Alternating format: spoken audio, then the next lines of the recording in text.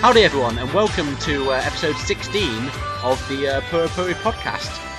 We very much hope you enjoyed our trip down memory lane with Pride Fighting Championship in our last few episodes. Today we have something a little bit different for you. With me as always, we have Daniel and David. How you doing, lads? Oh, yeah. Hello. Alright, how are you? Yeah, I'm good. I'm anticipating this Sweet 16 and hoping, like the Ken Loach film, it will be a somewhat harrowing but essentially true to life and eventually uplifting look at wrestling with less stabbing. My favourite thing about Sweet 16 is it is subtitled whenever it's shown on UK television because it's all in like fluent Glaswegian, so it's like literally listening to this podcast but with less sectarian references. Which is a shame, I think. I think we can all agree. So what we have lined up for you today is a look at various gaijin who wrestled in Japan over the years. But we're not talking about your Stan Hansens and your Steve Williamses. You know, there are wrestlers who are primarily known for their work as big menacing foreigners in Japan. There's those names. There's also Bruiser Brody, arguably most famous for that. Yeah. Scott Norton, who if you only knew Scott Norton from WCW, you'd think he was just a mid-card guy for life. But the guy was a two-time IWGP heavyweight champion, main evented the Tokyo Dome, like gigantic star. Oh, he's great. Yeah. I love Scott Norton. Yeah, he's brilliant, and like and of course the one we're missing, guys, is the genuine menace. Oh, himself. Gary Albright, of course, and also more recently you've had Joe Doring in All Japan, and you've had Carl Anderson.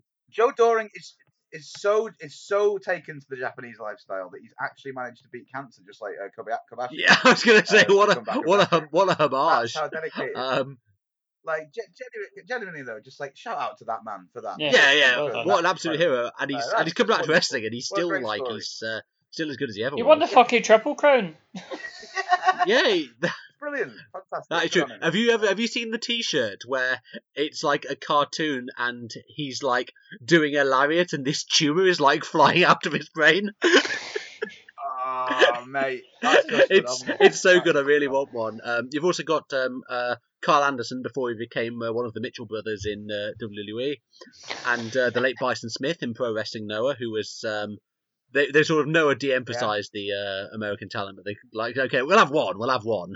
Let's just get this big Roddy motherfucker. So there's gaijin who are primarily famous for their work in Japan as opposed to in their home countries. However, we are not talking about those people today. We are talking about the various luminaries of the so-called Hulkamania era in the World Wrestling Federation. So we are talking Andre the Giant, Macho Man, Randy Savage, and of course the elephant in the room, the big red veiny element. He's a fucking criminal element, is allegedly. Hulk Hogan himself, of course. We're not going to talk about Hogan in this episode because we kind of need to steel ourselves for it. But we will be covering 4 matches from various promotions and which take place over the course of about a decade. So we've got quite a diverse mix of wrestling matches for you, which will hopefully delight and titillate. So before we get on with our first match, just as a sort of preliminary thing, thoughts on the Hulkamania era? Like, does it float your boat, or is it something that you can take or leave? See, I mean, I've mentioned this before. I generally don't like wrestling that happened before I was born. I don't have a cultural context to it, and I find it a lot harder to get into. I enjoy some of the Hulkamania stuff. I mean, there is some really, really, really good stuff in there, and certainly a lot of the. I think you find that the TV is a lot more functional than it is these days, and I think it's a lot more of an easier watch. Like, and it's still really good.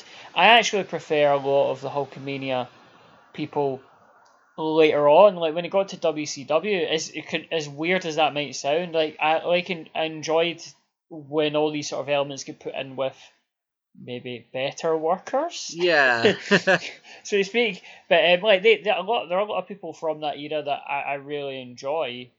But I mean, put it this way, I'm not sticking on a wrestling challenge on my day off or anything like that. I mean, I think with when we talk about Hulkamania, it's important to kind of separate it out a little bit into there's 2, 3 maybe distinct periods of it. Certainly in the WWF.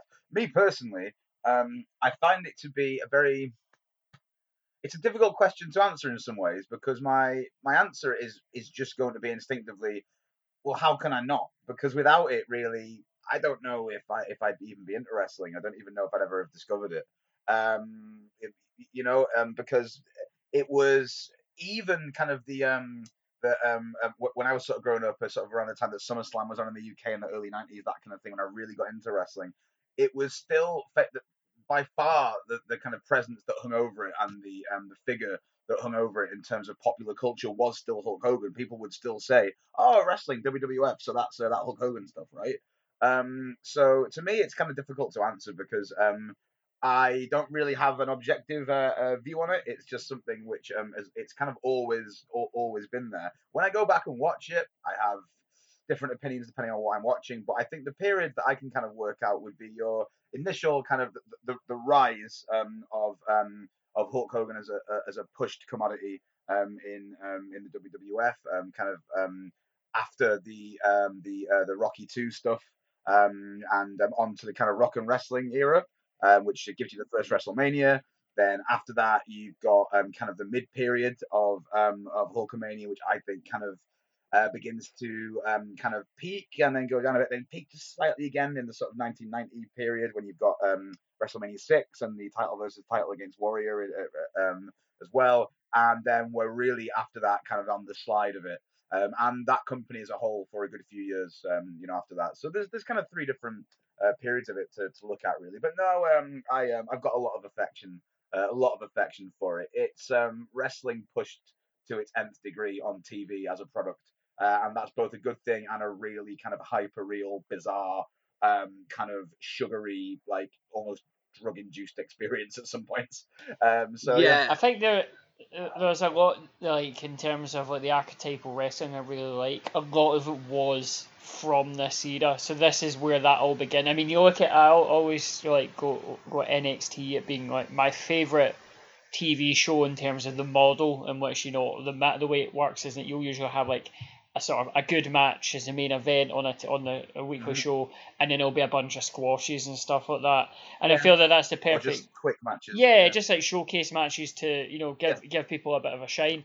And that they have jobbers and stuff on NXT. They do, and I love jobbers and stuff like that. And a lot of that has fingerprints in this era, because before then, I would argue it wasn't necessarily like this. This kind of reinvented the wheel, showed you how wrestling could be on television. It's not all smoke-filled Stockport Guildhall matches on ITV. There's a lot of razzmatazz to it, and I am a big fan of razzmatazz. So yeah, I did grow up with it either, so we have mates who are sort of in their mid-30s, and they have a lot more affection for this era because of it's what the wrestling they knew when they grew up. I mean, I started watching in 2001. This was sort of long over as far as I go. But like, I didn't have much sort of time for the era until I started watching OSW, and they're big experts in the field, and their sort of retrospective of all the pay-per-views, I think, really got over to me exactly what was appealing about that era. Because if you're just looking for it purely in terms of quote unquote work rate in the traditional sense, obviously you're going to be disappointed because like half the roster looked like fucking a load of bowling balls with some skin stretched over them. Like, you're not going to get good matches out of people shaped like the Warlord, for instance. But don't it's Batista's favourite wrestler. Don't you know? Come back to that in an episode. And you can get very good matches. You were really watching for the matches, but in terms of the whole presentation of it was absolutely revolutionary, just in terms of, and it really left everyone else in the dust, in particular AWA or even Jim Crockett. It really blew the way in terms of the spectacle of wrestling, like you said, this sort of hyper reality of it, and also the characters.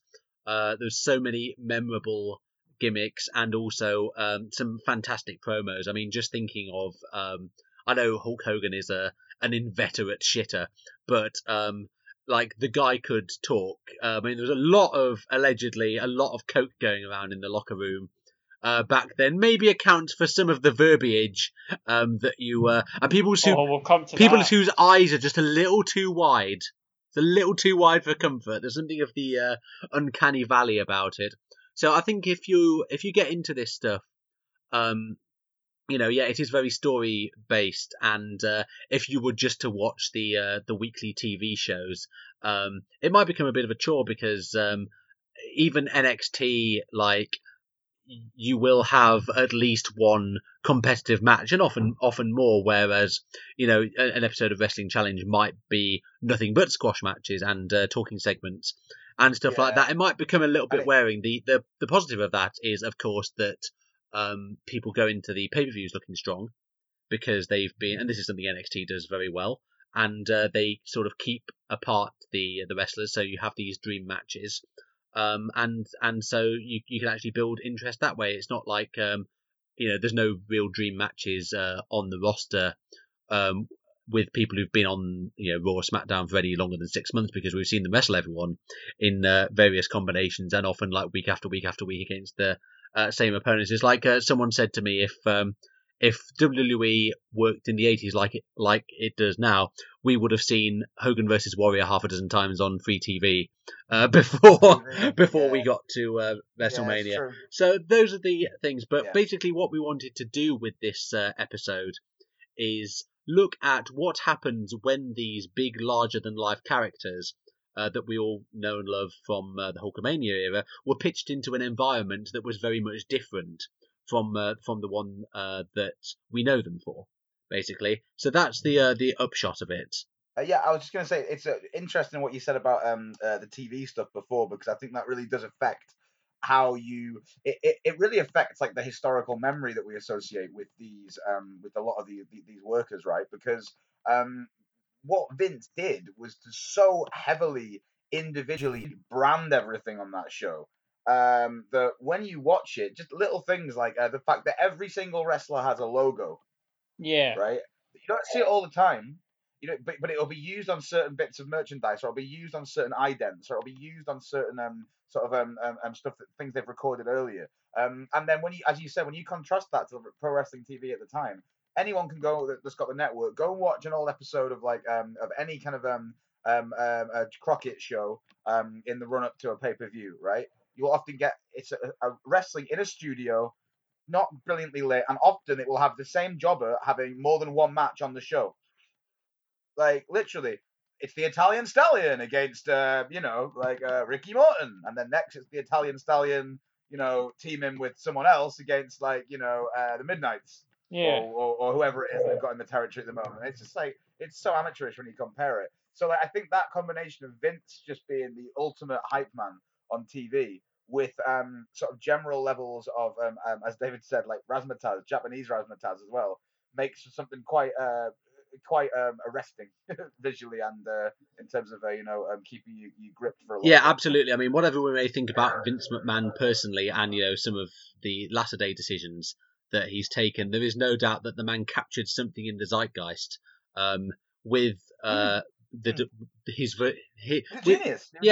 his vision of pro wrestling, and in particular the whole era with Hulk Hogan at the forefront, because he very much for all that we may think nowadays that if you want someone to be the face of your company, you kind of have to build them up gradually. Not a bit of it with Hogan. He was a heel in the WWF. He got let go in 1980, supposedly because his appearance in Rocky III had exposed the business. He went to AWA. So this was Vince's dad who let him go, and then Vince Jr. looked at him and was like, "Okay, I'm in charge now. I want this guy to be the face of my company." Signed him, and within a month he was champion, and he was the face of the company. That was it. They just did one promo where it was like, "Okay, I don't want classy Freddie Blassie to be my manager anymore. I'm a changed man. I'm going to fight for America against the Iron Sheik." And his rampaging boner, by the way, which you can see at the end of that match when he's got Hogan in the camel clutch. He is packing a serious caber. Yeah, it's interesting as well that Hogan was actually originally intended to be one of these. I think that the term that they would have used at the time would have been these kind of patriotic, ethnic kind of first, second generation baby faces, Yeah. right? So someone like a Bruno or a Pedro Morales or whatever. Yeah. Like, Hogan was supposed to be your Irish version, your Irish, believe it or not, version of that. Yeah, an Italian American Terry Bollea, his real name, playing an Irishman. The most Irish man Yes, of at all least time. like Bruno was. Other than Bruno was Giant actually Baba. born in Abruzzi in Italy, and Pedro Morales, to the best of my knowledge, was legitimately Puerto Rican, which was the ethnic group in New York he was meant to appeal to. To be fair, Hulk Hogan has had a pint of Guinness and O'Neill's on St Patrick's Day with one of those hats on, so you know. I mean, what we need to remember is that Terry Bollea does have Brewer's droop because of drinking too much Guinness, but Hulk Hogan just, that's true. Hulk Hogan has seen The Crying Game 100 times. I'm really looking forward to just like getting into like the there's a very good article. I can't remember the guy who wrote it. But it's called "The Mad Lies of Hulk Hogan." It's very worth checking out. But we're not talking about Hogan in this episode, so let's kick on with the first of our matches. So the first match we're going to be looking at on this episode, we're just going to go in chronological order, and that means that the first match we've picked out for you is a bona fide classic. It is from New Japan Pro Wrestling on the 23rd of September 1981, and it is Andre the Giant versus Stan Hansen. Scenes. Yeah. Oh my goodness. Oh my days. Like this is a wrestling match, ladies and gentlemen. This is the fucking wrestling match. This is wrestling. This was top of the list of the matches that I was like, okay, we absolutely have to do this, because I think we've mentioned Stan Hansen, but we've never really sort of talked about him in depth, which is a bit of an oversight considering we're 16 episodes in. And Andre the Giant, obviously, huge deal in the Hulkamania era, so got to include him. Now, this is 1981 Andre. Now, if you think about if your image of Andre the Giant that you have in your mind is of him from WrestleMania 3, which is in 1987, where he's suffering very much from the effects of gigantism. He's clearly in a lot of pain. He can't move very well. Good lord, gigantism! Too much nerve tonic. He's in this match, like it is like watching a different man. And even then, like go back and look at his stuff from like the early 70s. There's a match from 1968 you posted recently, Daniel, against notoriously mega penis German wrestler Franz van Boyten. Yeah. Hung like a baboon. Yeah. Yeah. Like as William Regal said, you just had to applaud. You just had to stand up and applaud. Yeah. Do you think that it was large in both in length and girth? I imagine it was not quite a chode, but like I imagine it was girthy. Yes. Proportionate. Yeah. Just magnify it a bit. That's all. Yeah. I mean, it's okay. It's not how big it is. It's what you do with it that counts. So yeah, 1981 Andre the Giant. He's not just mobile; he is absolutely fucking huge. And you really get the sense of like Stan Hansen was like 6'6", 350 pounds, and he looks like a small man compared with Andre. Like it's Hansen at this point in Japan was fairly new, but already like well established. He'd been there a few years, but he had a main event run in New Japan. He had made it to the final of their tournament with the one that preceded the G1 3 years in a row. He never won it, but he was the top foreign wrestler in the promotion. Always the bridesmaid, never the bride. Yeah, exactly. It wasn't until All Japan that he really became. When Japanese people of a certain age, if you say foreign wrestler, they will think of Stan Hansen. Like the guy was that well known. To be fair, as well, I would say at this point, I also love his mental music that he has, which sounds like how if you run a game show and there was like levels of contestants you had to fight against. Like the final boss at the end to win the $6,000. That would be the music that a game show final boss would have. I can actually play that on the bass. Like I had to learn it by ear, but like it was fucking worth it. It's absolutely bad.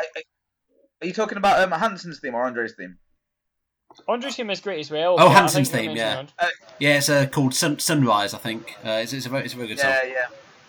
I feel like this is maybe a lot of people's one of the first matches they might think of going to when they start trying to explore Andre outside of how he's most commonly known in say the States and the UK, and trying to go back a little bit and find things. You know, It's the man the Wrestle Me podcast compared to Alistair Cook after they replaced all his bones with pipes in that weird Undertaker scam. It's like if you replaced all the bones with pipes, that is Andre the Giant. I thought you meant Alistair Cook, the test cricketer, for a minute. I was like, he's No, not of a comparable build. No, the letter from the letter from America broadcaster. Who he was in a scam where they stole all his bones and replaced them with pipes and then sold them on for transplants. everything's made of pipes. Yeah, I know what you mean. Like, because like this is sort of okay. You know about Andre. Outside of WWF, yeah, this probably is going to be the first one that you come to, and sort of nowadays in Japan, the matches with no Japanese interest can suffer from a sort of lack of crowd heat. At the moment, Sarah and I are watching the 5-Star Grand Prix in Stardom, and like because it's a tournament, they've had to have foreign wrestlers face off against each other at certain times, and there hasn't really been much heat for it, and they've tended to keep the matches kind of short as a consequence. Like, the crowd atmosphere for this is absolutely off the charts. Molten. Oh yeah, it's unreal. Like, it's it's I mean, you get it starts off very hot. Like Andre's second out, Hansen tries to rush him as he comes through the ropes and gets big booted, and then like the sort of slender, demure-looking women who are going to do the presentation of the flowers have to scarp her like pretty damn quick. Yeah, they have to flee. Yeah, just immediate carnage, just straight to the scrap. Do you know what it reminded me of? It reminded me of the start of this match. Reminds me of do you know that old advert on British television, which will translate terribly to anyone that isn't British listening, was the big belly rolling down the hill. Yes. Yes. It was going to be that. Belly's gone. Yeah, that one. It's like all of a sudden these poor people just stood there holding the flowers, thinking, oh well, just hand them over the nice sportsman-like wrestlers, and our day's work is done. Like, and then just this big, like, sort of belly, this like big, just a bunch of skin and sweat, just like hurtles together and just like crashes into the center of the ring and just starts wailing on each other, with a big kick. Hansen fells Andre a little bit early with some headbutts and stuff. And it starts out in a really chaotic manner, and it's brilliant because it gets the crowd right into it. Yeah, it's absolutely brilliant. Like, it's kind of strike heavy, the opening. We're not talking strikes like, your sort of junior heavyweights nowadays do. We're talking like bionic elbows, like big cartoonish headbutts and stuff like that. So good to see the bionic elbow getting a run out. Love seeing the bionic elbow get a run out. I also very much like Andre's tactic at the start, where anytime Hansen tries to get something going, Andre just like embraces him like your aunt at the airport, like just like, I'm going to get something going. No, bear hug, going to squeeze the life out of you. That's very good. It's good because he does, he does bear hug, and there's a particular spot with the bear hugs where you've got Hansen trying to get out here with those headbutts. But he does also do a thing, Andre, where he's still agile enough to be able to put a lot of convincing power into everything that he does. But he's also got this thing where he's kind of at the size where he's still able to be agile, but also because of that, he kind of knows how to fall more than he does sort of later on in his career. There's a lot of him just like slamming Hansen with a big shot, and then maybe just smothering him with one knee on the floor, but falling into him on the ropes. Everything looks really kind of unpolished. You really don't feel like he's acting. You really do feel like it's happening in real time. He's sort of breaking down a little bit, or he's just angry, or he's just stupid, and it's really interesting. Yeah, especially Hansen. Like Hansen gurns, like he's trying to win a contest in a pub in Middle England. He's gurning away. He's like top tier gurner, Stan Hansen, sitting there going. Yeah, it's ridiculous. He's gurning more than the person that I found in that bin at Pressure in 2005. I think we might need an episode Absolutely just on cleaning that his story. tits off. Yeah. This is going to be like that piss dungeon story from Vice, is it? Now, there was no piss involved this night, but I don't think that would have helped that person's situation. The thing about Andre in this, like, it's a sort of force of nature type of thing. He's not very coordinated, but like he's just coming for you. It's kind of like when in like some of his big 90s All Japan matches, like Stan Hansen would do a fucking suicide dive through the ropes, and it was the most it's the most ungainly thing you ever saw, but it just looked amazing because it's just this massive man just like basically falling on you. There's no horizontal momentum there. It's really believable. It's like when you're younger and you're watching wrestling, right? What's the one move that you think, nah, that would just be it. It's done. It's like Yokozuna's like big fucking a drop, or it's like the Banzai drop, yeah. Yeah, you know, it's like, oh well, no one can get up from that, right? It's just, you know.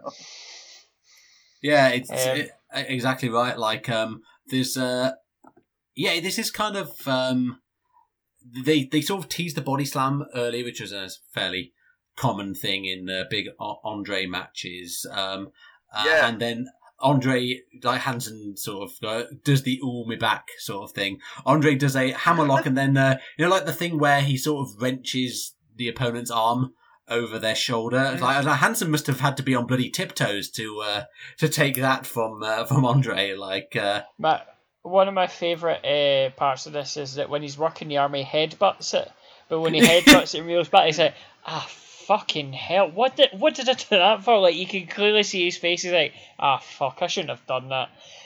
Clearly some Samoan blood in him. And Andre, I think some of these spots are really interesting because a lot of these you're seeing sort of Andre, obviously, who by dint of being Andre is working on top for most of it. But it's kind of interesting to see Hansen in that respect as well. Because Hansen, obviously working underneath, has to make these little kind of spirited comebacks occasionally that have to be well timed, and that's kind of quite rare throughout his career in Japan when he's in terms of here he's definitely the fan favorite. There's chance for him as much as there is one. He's such a huge guy that he'd often be physically considered to be the sort of the better of his opponents automatically physically in a lot of matches. In Japan, and here he is sort of having to work underneath. But then he does these really interesting things because he actually reminds me a little bit of totally different wrestlers. But he reminds me of what Ricky Steamboat says about offense, and he used to say that well, my attitude to it is that I'm the babyface and I'm going to be getting beaten up for a lot of the match. But with every 3 punches they give me, I just give them one little thing tight at the back, even if it looks a bit hopeless. Because it keeps up that sense, you know. Yeah, like it's good, but for a man who presumably didn't work babyface for much of his career, it's a good babyface performance for him. As well as heel performances, I think Andre, he really threw himself into this, especially even just the total pantomime facial expressions, like goading the crowd. And Shut up! I think he was great. He was a guy who was aware of how he looked and he knew how to make himself seem monstrous, and like he would have learned that back when he was working in France, and was probably more of a sort of, I guess, not freak show attraction, but you know what I mean, like the sort of like sort of wonder of the world as he was in WWF. And at the size of this lad, but like how many men of his size would you see working the arm of Hansen, does a vertical suplex, which he definitely wasn't doing in 1987, and he's. I love the weird suplex because Andre didn't take a back bump. He did a seated bump. It was sort of like a Falcon Arrow. But like more like as if he was hitting a Falcon Arrow, but still suplexing the guy like a normal vertical suplex. And clearly it's because he's a massive fuck off lad who can't really be sprawling himself out across the mat. But Yeah. It's very interesting and weird, but Yeah, absolutely. And I think the other thing about Andre's offense in this I also want to say offense. Is why do we don't say offense when we're talking about that in wrestling, and then defense in basketball, even though we're in anyway. The idea that this idea that obviously when you've got big guys, David, as you'll attest to, you're a big fan of the big lads, right? So you've got, say, your giant babbers, say, his chop is meant to hurt more within the narrative because he's this comparatively big guy. It's like the same thing in all wrestling logic, Carly, etc. It might be, this. The brain chop, yeah. Yeah. But there's a real relish and kind of barely disguised sadism about Andre when he would put on holds in Japan during this time. That I really, really, really like. He just looks like he enjoys hurting people, which is something that obviously later Andre can sometimes be criticised for, other than his immobility, is or lack of mobility, is him not really seeming. He's almost too much of a nice guy at that point. Yeah. Whereas in this, he's really, you do see him in a completely different light, and you realise how many stages there is to Andre's career when you see him like this, because this is the sort of a time in the sort of early 80s where he's doing stuff like this in Japan. He's working all over the world as well. So you've got this era, you've got the era where he's working in the territories in the States and Canada, but then you've got the era that we've now been able to rediscover before, that George was just making reference to before, like stuff like the Franz Van Boyten match, which is just phenomenal to see him working so young. I think still a teenager maybe, or in his early 20s, and just looking so, again, physically different. As well. It's and then you've got the latest stuff in with the fact that almost to the road to WrestleMania 3 and then beyond and the decline. But it's this epic sort of stages of this life and career, which was just like so massive on every level. And if you're interested in his earlier stuff in Japan, because he was by no means new at this point, he had been wrestling in the 70s for a promotion called IWE, which doesn't really get a lot of attention, but it was founded. Yeah. It was founded in the mid 60s by a guy called Tionabori, who was the president of the JWA, which had been Rikidozan's promotion, and Tionabori had got shit canned from the JWA because he was in a huge amount of gambling debt. To say this man liked to flutter, he had actually moved into taken up lodgings in the home of the editor of like Japan's biggest horse racing paper, so that he could keep his ear to the ground for tips. So this was his promotion, and why did he just buy the paper? I don't Japanese know. Wrestling, sponsored by Ladbrokes. Matters more when there's money on it, but basically, but remember, when the fun stops, stop. Bet in play, nah. But IWE was like actually really ahead of its time in terms of some of the hardcore matches. They did a cage match in I think 1973 or 74, really ahead of their time in terms of the hardcore elements. And Andre wrestled under the name Monster Rusimov there, which Rusimov was his. That's right. He's of Bulgarian descent. Yeah, that was his name. So, check some of that stuff out. And also, check out the big spot in this match, which is, after Andre sort of does the, Mark Henry just left a skid mark on that boy, move, when they're in the ropes, he sort of jumps on them with his arse, so he does that. Well, you're going to get their wig split. He does that move, and then, Big Stan just body slams the 600-pound giant brother. And a move referenced by thousands of VLs on DVD VR who go, well, actually, it wasn't the first time at WrestleMania 3 when they got body slammed. Stan Hansen did it in Japan, but you've not seen it because you're not as big a wrestling fan as you. Fuck off. Yeah, it's like there is actually a YouTube compilation. You don't know who Phil Schneider is. There is actually a YouTube compilation of like every sort of filmed instance of Andre the Giant getting body slammed. I mean, Hulk Hogan had fucking done it before in the WWF. Like, never mind at... Yeah, they worked around the circuit at one point together. Exactly. And that was the thing, like Vince McMahon said to Hogan, this is going to be a main event program, and Hogan said, well, we've already done it, and Vince said, yeah, but most of our fans only started watching wrestling in like 1986, so... Exactly, yeah. But there's some interesting names on the list. Canek in Mexico, Andre the Giant was a huge attraction. Kamala's done it. Oh yeah. There's actual footage My of Kamala body slamming Andre the Giant. So there you go. Fair enough. It's about Former foe of Bryan Danielson. yes, Kamala. ROH title challenger. Exactly, Kamala. challenger, That's yeah. a fucking. That's God, that's bust. brilliant. Can we just take a moment, just very briefly, just say I'm really glad we live in a world where that exists. I'm so glad that happened. I wish Kamala had won the ROH title. I like the Oh. heart of his work rate era, just Kamala, the Ugandan savage. It was a. Is it bad that I think that I genuinely think that okay, I'm going to throw this out there. Hot take. I genuinely think that Samoa Joe could have got a good match out of Kamala at one point in Ring of Honor. Yeah, of course he could. What I like And about I don't just mean it because they're both like one of them's like the stereotypical old school, really sort of insensitive ethnic stereotype, and the other one is like the new breed of like pretty not really anything to do with the stereotypical Samoan wrestler, like much more technical. That would be a nice instance anyway. But just because I just like to see both big lads smashing each other about, it'd be brilliant. you know Kamala didn't Human do the cultures. job like in that match. It was a DQ finish.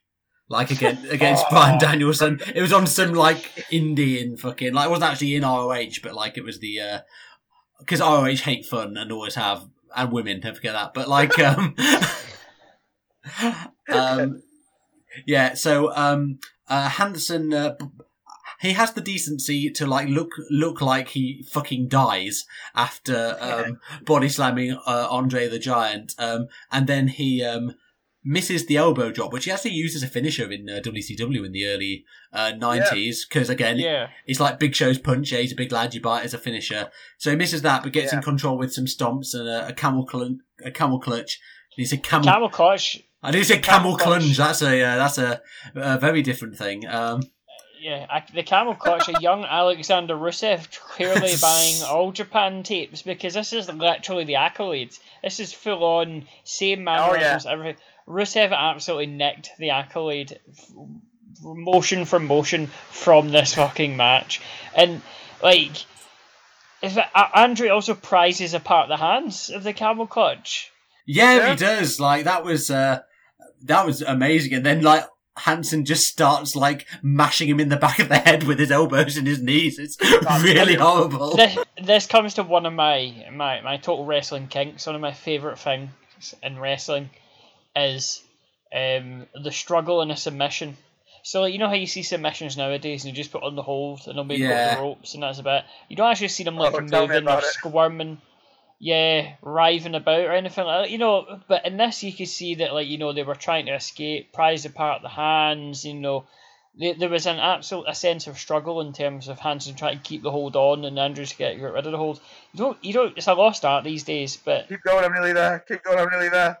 Well, this is the difference between the psychology of Alberto Del Rio's armbar, where he just does a fully extended armbar, and then the person. But Georgie was sending a message to the locker room. That is true. Then, like, so he puts the armbar on, and the armbar's in, and then the person has to try and get to the ropes, as opposed to the way Takada would do it in UWFI, where like it would be like an MMA fight. They would like be like trying to link their hands to stop the armbar getting fully extended. If it was fully extended, then that would be the finish. Yeah. So, which is a lot more interesting and exciting. But they end up outside the ring. Hanson and Andre. Andre's beating on them, smacking each other's heads off the apron, and then they get the old 80s Puro special, the double count out. If you haven't watched much wrestling from from pre say 1990, and you may think that, because I remember there was a big hoo-ha in this year's G1 about like a load of Tamatonga matches ending in disqualification. And I was like, look at some of the old... They took umbrage. Yeah. Well, you didn't get it so much in 90s All Japan, but you did in 80s All Japan. You look at some of the draw sheets for like old Champions Carnivals. There's just they actually stopped doing them because no one would job to anyone. So there was just like so many double count outs and time limit draws and disqualifications and double disqualifications. And I was going to say it's like in books by wrestlers, like autobiographies by like really bad sort of badly written ones by sort of former wrestlers or ghostwriters. And they'll often you feel like every page is just an avalanche of them ending sentences with And of course, the whole thing just finished in a big melee or a big mess or a big schmoz. Like, that's Yeah. every anecdote. Needless to say, I had the last laugh. I just ended up in a schmoz. Every match ended up in a schmoz.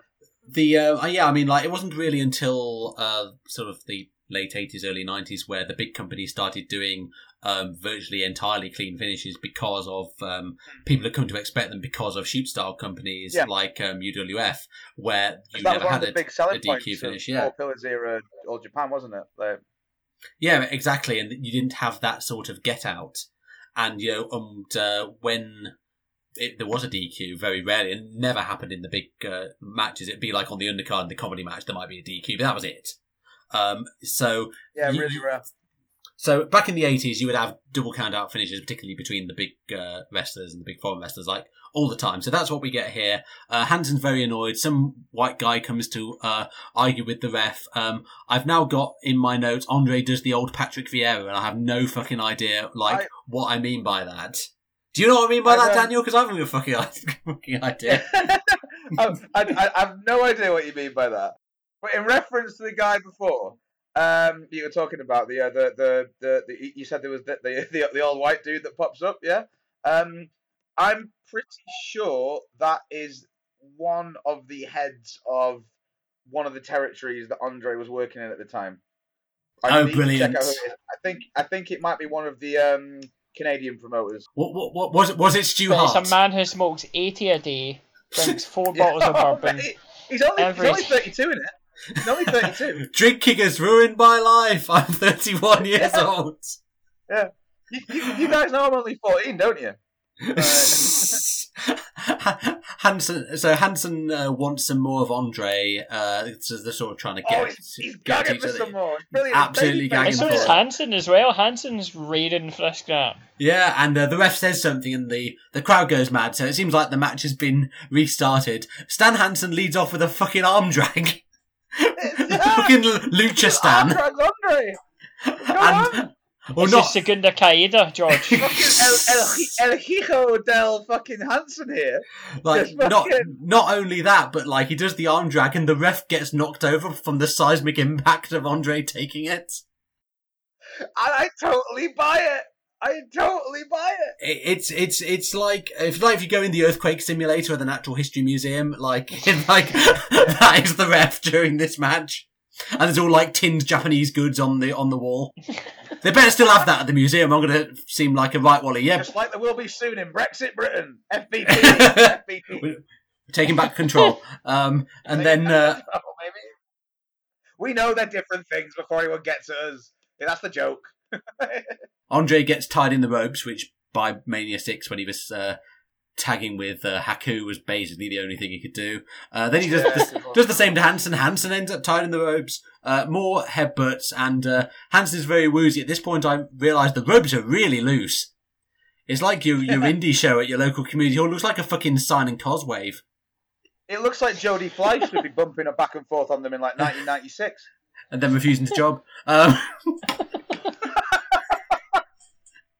Love you, Jodie. Hansen bonks Andre's head off the turnbuckle, gets a falling elbow. Andre somehow blocks the elbow and then reverses it into a kind of Americana. Yeah, I guess. Yeah. Like, to be fair, it's as good as anything we saw in the Giant Silver match. Right? It's like Don DeLillo's post 1970s output in that it's not quite Americana. As if you just referenced Don DeLillo. That's absolutely that's your highbrow literary reference for this episode. Now, fuck off. Yeah, done. That's all you got. Andre gets up and then some headbutts to the spine. Which always just good. Like the confidence that your own forehead is like stronger than the sort of bones that help people like remain upright and generally like ambient is pretty good. Andre misses a big splash. Andre misses a big splash, which is good because the ref probably would have ended up in like the second row. Hansen misses a jumping elbow. Just the escalation. The implication that those physics only apply to him and no one else. He actually got into the ring like you remember when Sin Cara with the trampoline just going bang. And then like the ring is bathed in light and no one knows why.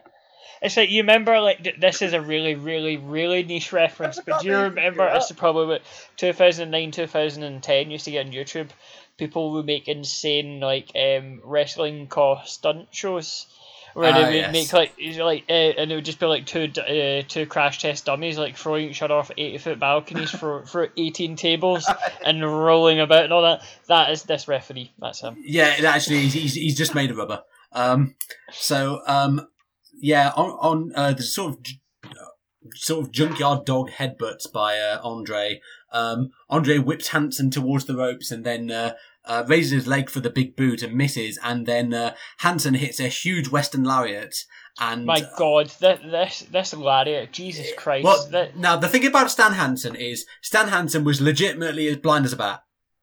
Oh he's got worse eyesight than me. He could not see anything. Everyone says Stan Hansen was stiff. He was. It's because he couldn't fucking see anything. Yeah, he thought he was hitting about 5 inches to the right. He didn't know he was hitting you straight in the dome. The famous match against Vader in 1990, where Vader's eye comes out of its socket. Hansen breaks Vader's nose before the match starts, just like swinging his cowbell around, and Vader was like, "You broke my nose," and Hansen was like, "Sorry, I can't see." He knocks Andre through the ropes. We get the other 80s special, which was the count-out finish. Well, yeah, this lariat, though, I wanted to say, it reminded me, when I seen it, the crowd went so mental for it. It's like, literally, you know how when you watch a game of football, right? Yeah. And a team is winning 2-1, but the team that have one goal are clearly in the momentum. They're the ones who are attacking and pressing, and they get an equaliser in the 90th minute. And there's like 4 minutes stoppage time, and the crowd just are like, right, this is it, this is your moment, and they start going crazy and cheering to kind of will them on to get the other goal. That was this fucking crowd for Hansen. Yeah, make it 3-2.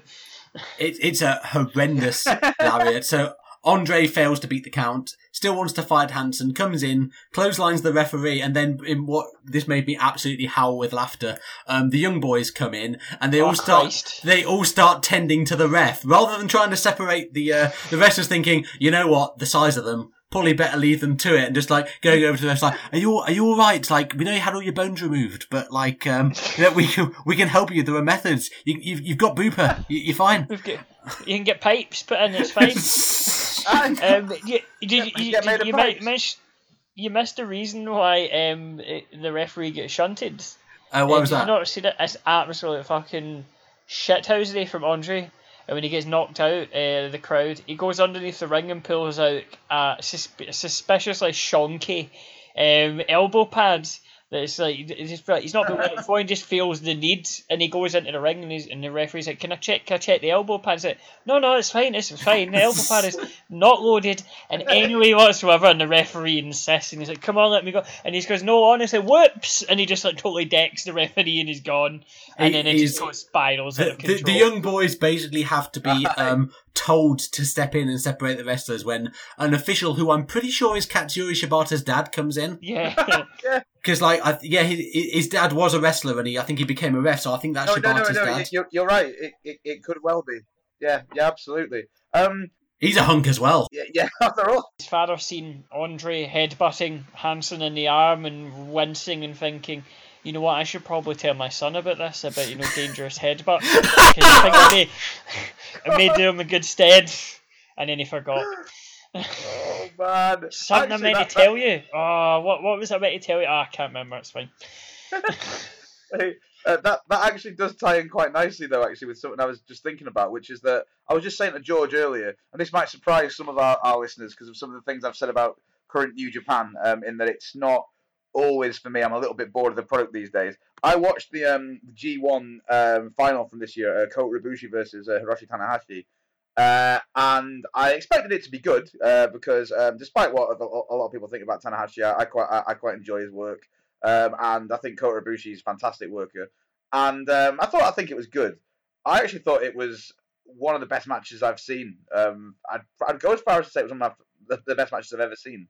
And it probably wouldn't break into my my top 30 or anything like that because I think it's got a few too many things at the end, a few too many last second kickouts that I didn't really need.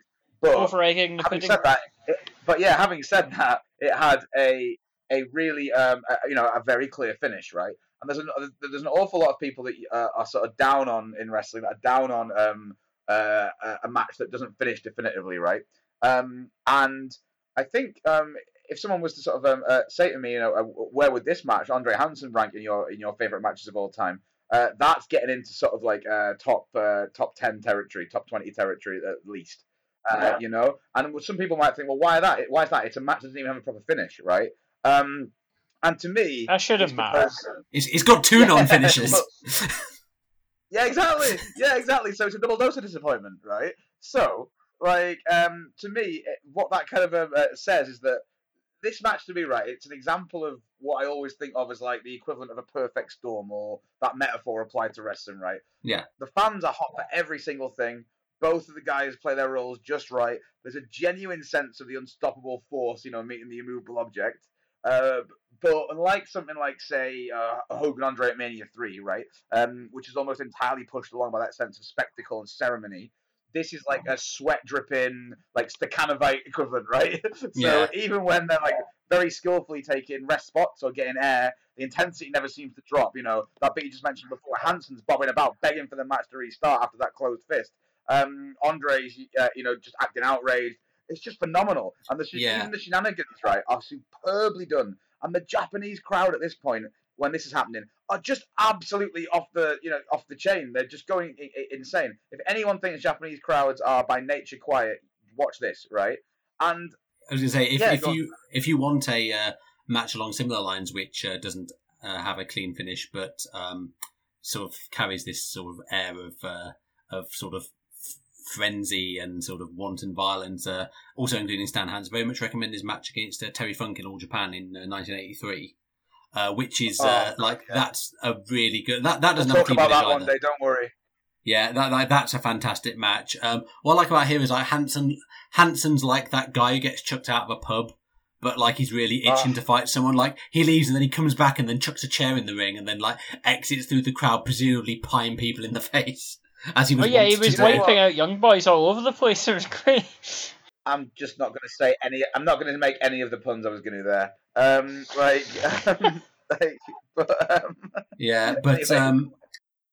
This match. Sorry. Have you got any final thoughts? No, I just want to say like it was go out of your way to see this. This is it's not very long either.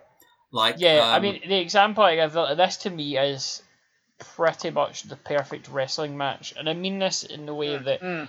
I agree. You'll have this as well, maybe. You'll have your Smart Cat, which, you'll watch, generally, like New Japan stuff, like you'll watch it with your wrestling fan hat on. But sometimes it's lovely to not watch your wrestling fan hat on. Just watch it as if you're a non-fan. And for me, this is the absolute perfect distillation of a non-fan match. A match that literally anyone could watch. You have a fucking 7'4" guy with gigantism against a guy who just chews tobacco and swings a cowbell about. It is literally the Iron Yuppie versus Dr. Hillbilly in the Springfield Grapplearium. They're participating in the Texas Death Match, and the one man will be unmasked and killed in the ring. And in Texas, it's a real sport. And this is going to sound really weird, but I know what I mean. This is a sort of template I would have been taken for the world of sport wrestling, where they should have been doing things like this. This sort of match it's big time glitzy, not glitzy, but it's got this big time feel of like when you see like a mental boxing match, or like that fucking Do Hop Choi UFC fight. Literally anyone can sit down. Yes, against Cub Swanson. Anybody can sit down and watch that, and they will really enjoy it because it's just got that mass appeal. And this is perfect TV wrestling because, again, you've got the non-finish, so you can set up a rematch down the line and you'll be fucking choking for the rematch because you've seen this and just be like, this has been amazing. I really want to see this again. It's absolutely... It's a classic, honestly. Yeah, it's just... what you just said, David, I completely agree with, because the last thing I wanted to say on it to me was that as I said before, it's not it's not just that it's the simple things that done well in this match, which it is, right? It's, as you just said, it's the building blocks. It's the very basic, most minimal idea of what it is to have a wrestling match, right? In some senses, okay. But as well as doing that, it actually strips away all the fluff and it makes those simple things into something epic and romantic, right? Because of the stature of the people that are involved. So Yeah. I actually think this comes very close to capturing one of my favorite impulses in, like, not just wrestling but actually art, right? Which is like this explosion of the everyday, or what would be in other hands mundane, and this like demonstration of how these basic building blocks of what comprise why we like this stuff, once you remove everything else, is so important, right? It's like, I don't really care if people think what I'm saying here is pretentious. It's like, I think this kind of thing actually helps me understand a little bit more about myself and why I like the kinds of stories and mythologies that I do. And if an alien came down from another planet, right, and you showed them this, it would be fairly instantly graspable to them why humans like this stuff. They might think it's fucking stupid or frivolous or in bad taste or vulgar or anything a lot of other humans do about wrestling, right? But they get it, right? And I fucking love this match so much. It's brilliant. The best way to describe it is it's literally a match that all three of our dads could watch and they would enjoy. Anyone can watch it. Any time in human history, any time in any culture, anyone can watch this match. It's got universal appeal. It cuts to the core of what it is to like be in stories and fucking performance. It's that good. It's that good.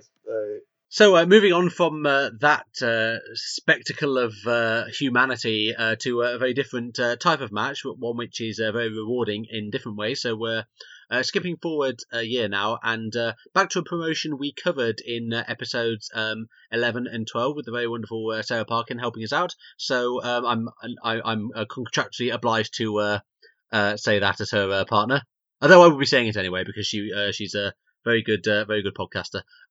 So what we're doing is you're not emotionally like obligated or anything. No. Yeah, I was going to say professionally and ethically, I'm obligated to put her over. Like the whole love thing is incidental. Yeah. I mean, I would say you never know. She could be listening, but who are we kidding? I mean, she is in the other room. She could probably fucking hear me now. Women don't listen to this show. I mean, believe me, if this match is on the show, she will listen to it.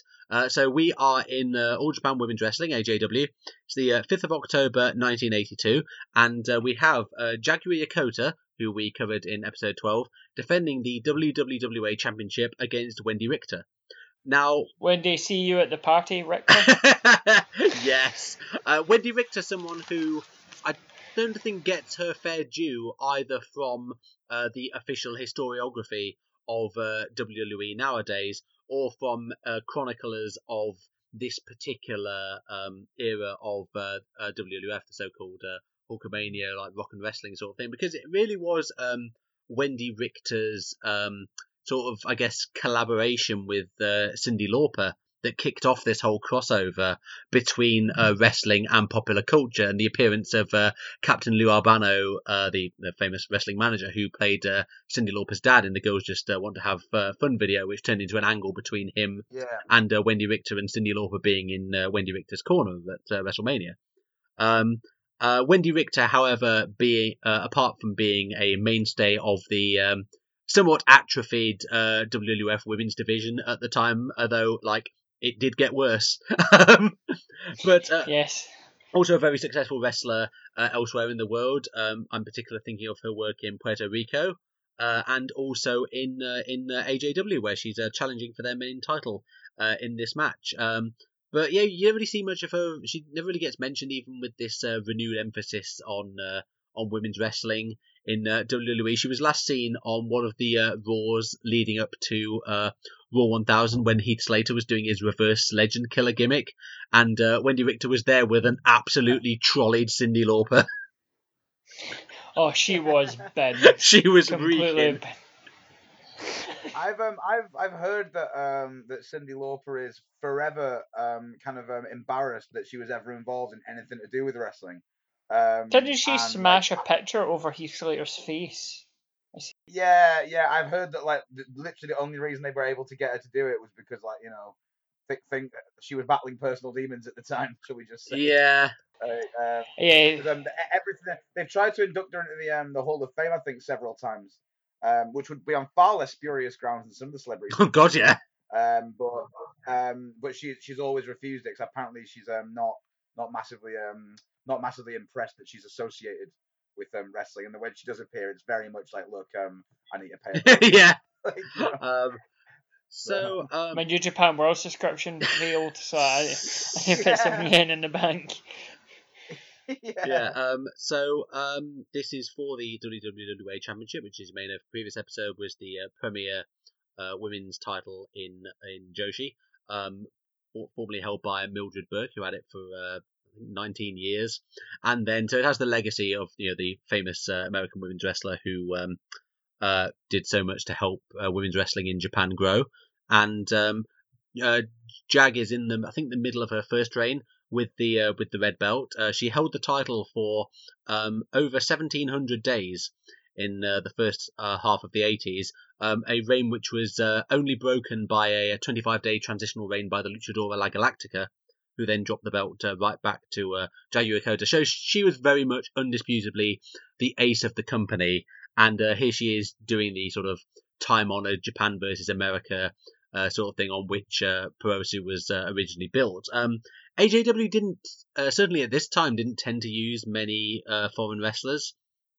I think probably, I guess just in terms of like top-level talent, I mean, if you look at the women's scene in America at the time, it was very much still the Fabulous Moolah was in running the show, and she was very much not in the business of putting people over other than herself. And this included in kayfabe in terms of their power level, but it also included in terms of training them. They wouldn't necessarily get trained to a great standard because she was like, okay, I don't want them to outshine me, and the Fabulous Moolah's wrestling skill was not high, shall we say. So you didn't really get a great deal of top-level talent who could hang with the best of the Japanese women at the time.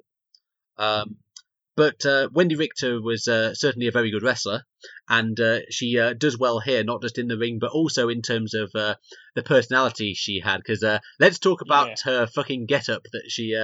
the cowboy hats are all over this fucking episode. We've had Hanson, and now we've got Wendy Richter. It's so good. It's like walking into a particularly niche bar in the queerest part of town. Like there's just everyone is dressed in leather chaps. Like this is the most like leather like hard boy aesthetic ever, man. And it's like it crosses both genders as well, which is nice to see at the time. But yeah, she comes in dressed like Terry Funk coming out in like the mid 80s. Which I don't think it certainly wasn't her aesthetic in the WWF, but. No, I think it's a visual cue. Yeah, absolutely. I mean, she is. It's nice to see a Gaijin in Joshi being a proper heel, which she definitely is in this match. Because if you look at someone like Reggie Bennett, who was the main foreign wrestler that AJW used in the 90s, and I remember watching. I got a DVD of one of their 1995 shows, one of the big ones at Budokan Hall. And I think it was Reggie Bennett versus Kyoko Inoue. I hadn't really seen Reggie Bennett wrestle before. I was like, oh, big fearsome Gaijin. And then she does her pre-match promo. I was like, oh, she seems delightful. And there's also... I'm going to go out there and try my best and really see if I can get the one. Yeah, it's basically like every Gaijin that Stardom uses as well. They're all like happy to be here. And they're not really trying to get any level of heat, whereas Wendy Richter very much goes out of her way, even before the bell, mouthing off in the most southern way possible, going, "It's gonna be my title." It's very much Booger Red era Undertaker. Yes. No, done it now. It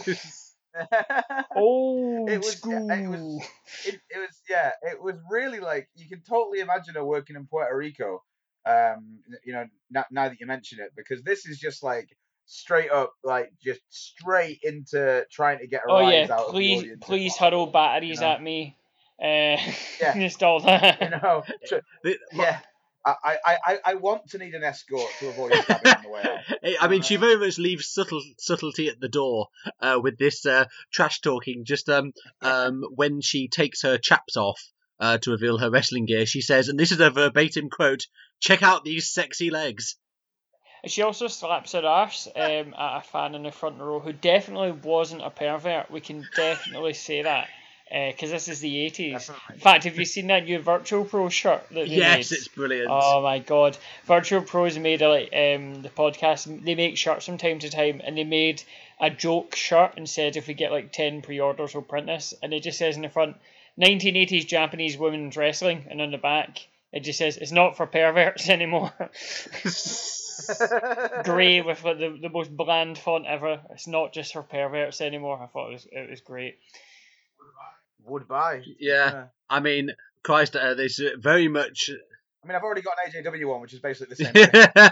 I mean, in terms of like perviness, I think the 80s is very much fucking like didn't know how good you had it in, compared to say nowadays, for instance. Although maybe I'm just looking at the past with rose tinted glasses, like those people who were like children used to be able to play outside so freely in the 70s, where actually just like they were all getting nonced up by the Scoutmaster. So dying of like smog poisoning. Yeah. I'm just imagining trying to explain to one of my students the phrasal verb nonced up. Yeah, you're welcome for that. I'm once again putting the jism in neologism. So onto the match. The opening of this match, I think, goes some way. It's a really good illustration of the difference between American and Japanese styles. So Richter opens with an attempt at a lockup, but Jag is not interested in this, and Richter complains to the ref. It's like, hey, she's meant to do the lockup. That's how the match starts. And actually, particularly this more so in the 90s, but the typical Joshi match start is one of the participants just running up and drop kicking the other in the face as hard as she possibly can. There is very much not usually a lengthy feeling out process. They may get back to the sort of chain wrestling, but they usually go for a more explosive start. So I think that was interesting. And Jag's first her opening gambit is a monkey flip in this match. Yeah. So that shows the sort of immediately they establish the difference in styles between the women, which is something that plays into the rest of the story that they tell with the match. I think it's very interesting. I mean, you really cannot overstate just how gymnastically gifted Yokota is in this. Like, she's doing all this stuff, and it's not like Will Ospreay, Ricochet, like 780, flips or anything like that. It's just like just your cartwheels and stuff like that, and just lots of stuff that it's just done so crisply. It's not overly flashy, but it's just done so perfect that. And it's stuff that looks natural when she does it as well. It doesn't feel forced or inserted into something to get a reaction or a kind of like, oh wow kind of noise or anything like that. It's just it makes sense. It logically makes sense that she's a young up and coming physically very able wrestler, and therefore she will do things with a little bit more panache, but also things that are practical. Yeah, absolutely. And there's also a sense in which she has to use her nous in this, because she finally agrees to a test of strength with Richter only to arm drag her out of it to the outside and then fuck her into some chairs. So that's interesting, the way she's like, okay, I'll play your game, but I'm going to turn it into what I want to do, in more of a Joshi style. Richter mouths off again on the outside, sort of walking around chundering. This is proper Memphis healing. It's really I was expecting her to start spitting out tobacco. I'm not gonna lie. She really is bugger red. Yeah. To start getting on the microphone and slagging off Jackie Fargo. She pushes Yokota through the ropes, and there's a nice suplex from the apron to inside, pulled off very well, and then pulls both Yokota's arms while standing on her back into a seated arm bar, leg drop to the arm, and also wrenching on her fingers, sort of trying to pull them out of the sockets. But Jag counters into a head scissors. So again, we get the sense of how this match is going to go. We've got Richter working the arm, and the babyface using their athleticism to try and work out of that. It's really interesting, actually, in the early going of the match, just how much Yokota lets Richter have, considering she's the ace of the company. Like, Richter gets nearly all the offense in the first 10 minutes or so. Yeah. Is Yokota at this point, because this is 82, yes, right? Yeah, so she is the ace of the company at this point. Yeah, I right? mean, she's had the belt yeah, for like yeah, she's had the belt for like 2 years at this point. Yeah. I always forget it's like, yeah, she actually started wrestling in like the mid 70s or something, like the early. She's still wrestling, as well. She's worked about 3 dozen matches this year. She's 57, I think. Yeah, man. I've said this before on this podcast, but I think outside of Terry Funk in his prime as the NWA heavyweight champion in the 70s, footage of just more Jaguar footage to make tape would be my my number one wrestling kind of wish, like, because pretty much outside of a few kind of compilations that were put together by fans years ago and the stuff that we've now got on YouTube and sort of various other sites, it's pretty easy to watch her entire oeuvre, really, from the earlier to mid period, and there's not much of it that makes the tape that remains anymore, I just wanted to mention this point because I wanted to ask you about this before I forget. There was 2 people I noticed in the background in this match that really interested me. Do you know who the person that was? It was out on the outside. It was a man in a purple mask.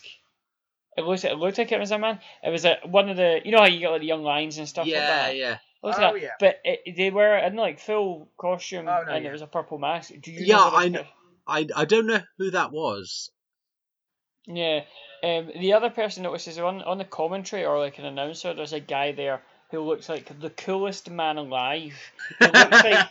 He looks like he plays in the Yellow Magic Orchestra or like some weird indie jazz fusion band from the 80s. He's got like a polo neck grey sweater and he's got like cool like rimmed glasses. And I thought that man definitely plays bass on like some incredible avant-garde record and probably contributed to the ISS soundtrack as well, because that's what Japan is like. on his like day off. He probably knows Ryuichi Sakamoto by like first name terms. Just calls him R. Just calls him R. R-Sax. Yeah. R-Sax. Actually, including also the people in the tracksuits, there is a really star-studded collection of young lions on the outside in this match. I actually think all promotions should have, all the seconds need tracksuits with their names on the back, because I think that's just an inherently cool thing. I think so. It'd certainly be helpful when you record the podcast years later. It really is. So we had Dump Matsumoto, Chikasa Nagayo, and the Jumping Bomb Angels, and these are just the ones I managed to identify through their names. Like, it's just really makes you realise the talent that they had in the company at that time. You get quite a good shot of Dump at the start because she comes out with one of them. I can't remember who it is, but she's actually right at the front and kind of pushing, the job of the main kind of young boy or girl to kind of push out the way the audience and the photographers and stuff. And you get a good shot of her going past doing that. She's got a tiny bit of dye in her hair, but it's not quite. It's not there yet. Yeah. So the next part of the match is Victor sort of taking control. Really, there's a drop kick, body slam, knee drop. Basically, just a sequence of moves. She's basically just trying to gradually wear her opponent down. Got a big boot, a great Kali choke, standing splash, headlock with a big swing, which is pretty cool. Just sort of hauling around by her neck. Then there's a rather funny moment. There's a rather funny moment when she puts her foot on Yokota's throat and sort of poses in an attempt to get heat, but the crowd sort of mostly seem impressed and applaud her, which is it's like, yes, you have bested our hero, and we admire your pluck, young lady. It's basically like how the Destroyer could like never get booed after he beat Rikidozan, because it was, the idea was, they're going to really resent this guy because he beat our hero and no one ever done that before. And but mostly people were like, veritably he is a fierce competitor and someone to be admired.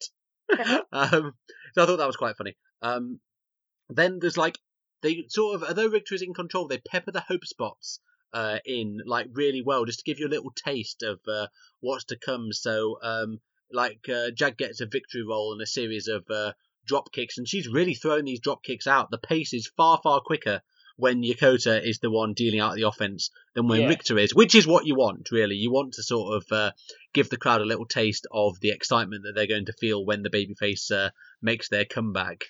And And then we got some proper good shithouse heel stuff as well. Choking Yokota against the bottom rope. Sneaky little closed fist punch, when they've got them in the headlock and they sort of pop them with one and then deny that they've done it. The sort of thing Luthez used to do quite a lot. Yokota, she's very screamy in this. She's very vocal. Whereas Richter has her moments. She's shit talking in the crowd and stuff. In fact, there's a moment where I think they're in a figure four, and she gets to the ropes. And did you remember that Suzuki Okada match from last year? And there was a moment where Suzuki got caught in the ropes, and he was getting counted out, and he actually went to the referee and says, "I can't get free. You need to let me." And he had to open his legs to get him out. Yeah, he did that in this. But when they were doing it, I like that match so much more than everyone else. Yeah, loads of other people didn't like that match much. Have you ever seen Les Kellett versus Johnny Cheslaw from World of Sport, where they do a spot where Kellett's got him in the figure four, and then the bell goes for the end of the round, and they can't untag with them, and it hurts them every time they try, exactly. So they just have to start the next round because they can't untangle them. When they try to untangle her, it's so funny. It's as if you maybe say broke your finger and they were trying to move it because you're going ah wah wah wah wah wah wah wah wah wah wah. There's some really good stuff along those lines in this match actually. It's just little things, but it's little things that really just the sort of things Jake the Snake used to do when it's just like you're always thinking at one point, okay, how am I going to make them hate me? What little shortcuts can I take? So there's 2 points at which Yokota tries to escape a headlock, but she can't because Richter's also got her hair. I thought that was really good. And there's also a bit where she gets Yokota in a Canadian backbreaker, and but she's also clawing at her throat while she does it as well. It's really horrible. Yeah, it's really vicious. The hair pulling figure, because it was a great callback, because at the start of the match, the referee goes up to Wendy and says no hair pulling, specifically remembers, and then goes away, and Wendy Richter pulls the referee's hair and says you need to tell Yokota not to pull your hair, not to pull hair as well, and specifically got him, and he went you can't pull the hair, and Yokota's like, yeah, I know, I wouldn't do that, when Richter actually grabbed the referee's hair to prove this point, and then 10 minutes later she's pulling away fucking Yokota's hair. Oh, it's fucking brilliant. Yeah.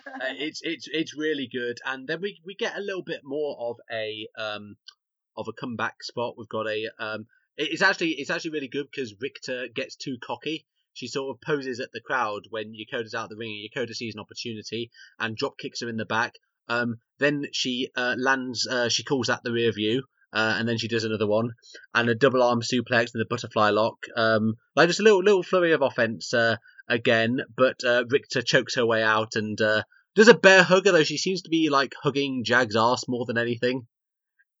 It's the arse hug. We all know it. That's where all your hair is stored in your glutes. We all know this, being shrewd anatomists that we are. Yeah. The modest derriere is worthy of love just as much as you or I, George. Yes, well, I have a derriere with that old quip, a modest derriere with much to be modest about. Actually, I think that was Churchill, the big genocide fash. So, maybe, yeah. It was Churchill. What a cunt! Any Churchill fans listening, just switch off right now. You're slime to us. Or stand up by your computer and sing the national anthem. I don't know what you two are all ruling on about. I get a great quote and car insurance from them, and they've never let me down. They just love to say, "Oh yeah." Good guy. He was good. I liked him in Ghostbusters. He was my favourite character. Very, very good. We've got some brawling on the outside now, and Jag fucks Richter into the chairs again. Then there was a little bit which I found quite interesting because Jag gets back in the ring and she's waiting for Richter to break the count, or to see if she can make the count. You don't see that so much often nowadays. It's trying to win by count out is seen as quite a cowardly way. But if you actually look at some of the old results of some of the big matches, there was some of the big New Japan matches where Inoki would beat Hansen by count out on quite a few occasions. It was seen as a legitimate way to win, and it's quite interesting how times have changed. That was just a little something I picked up on.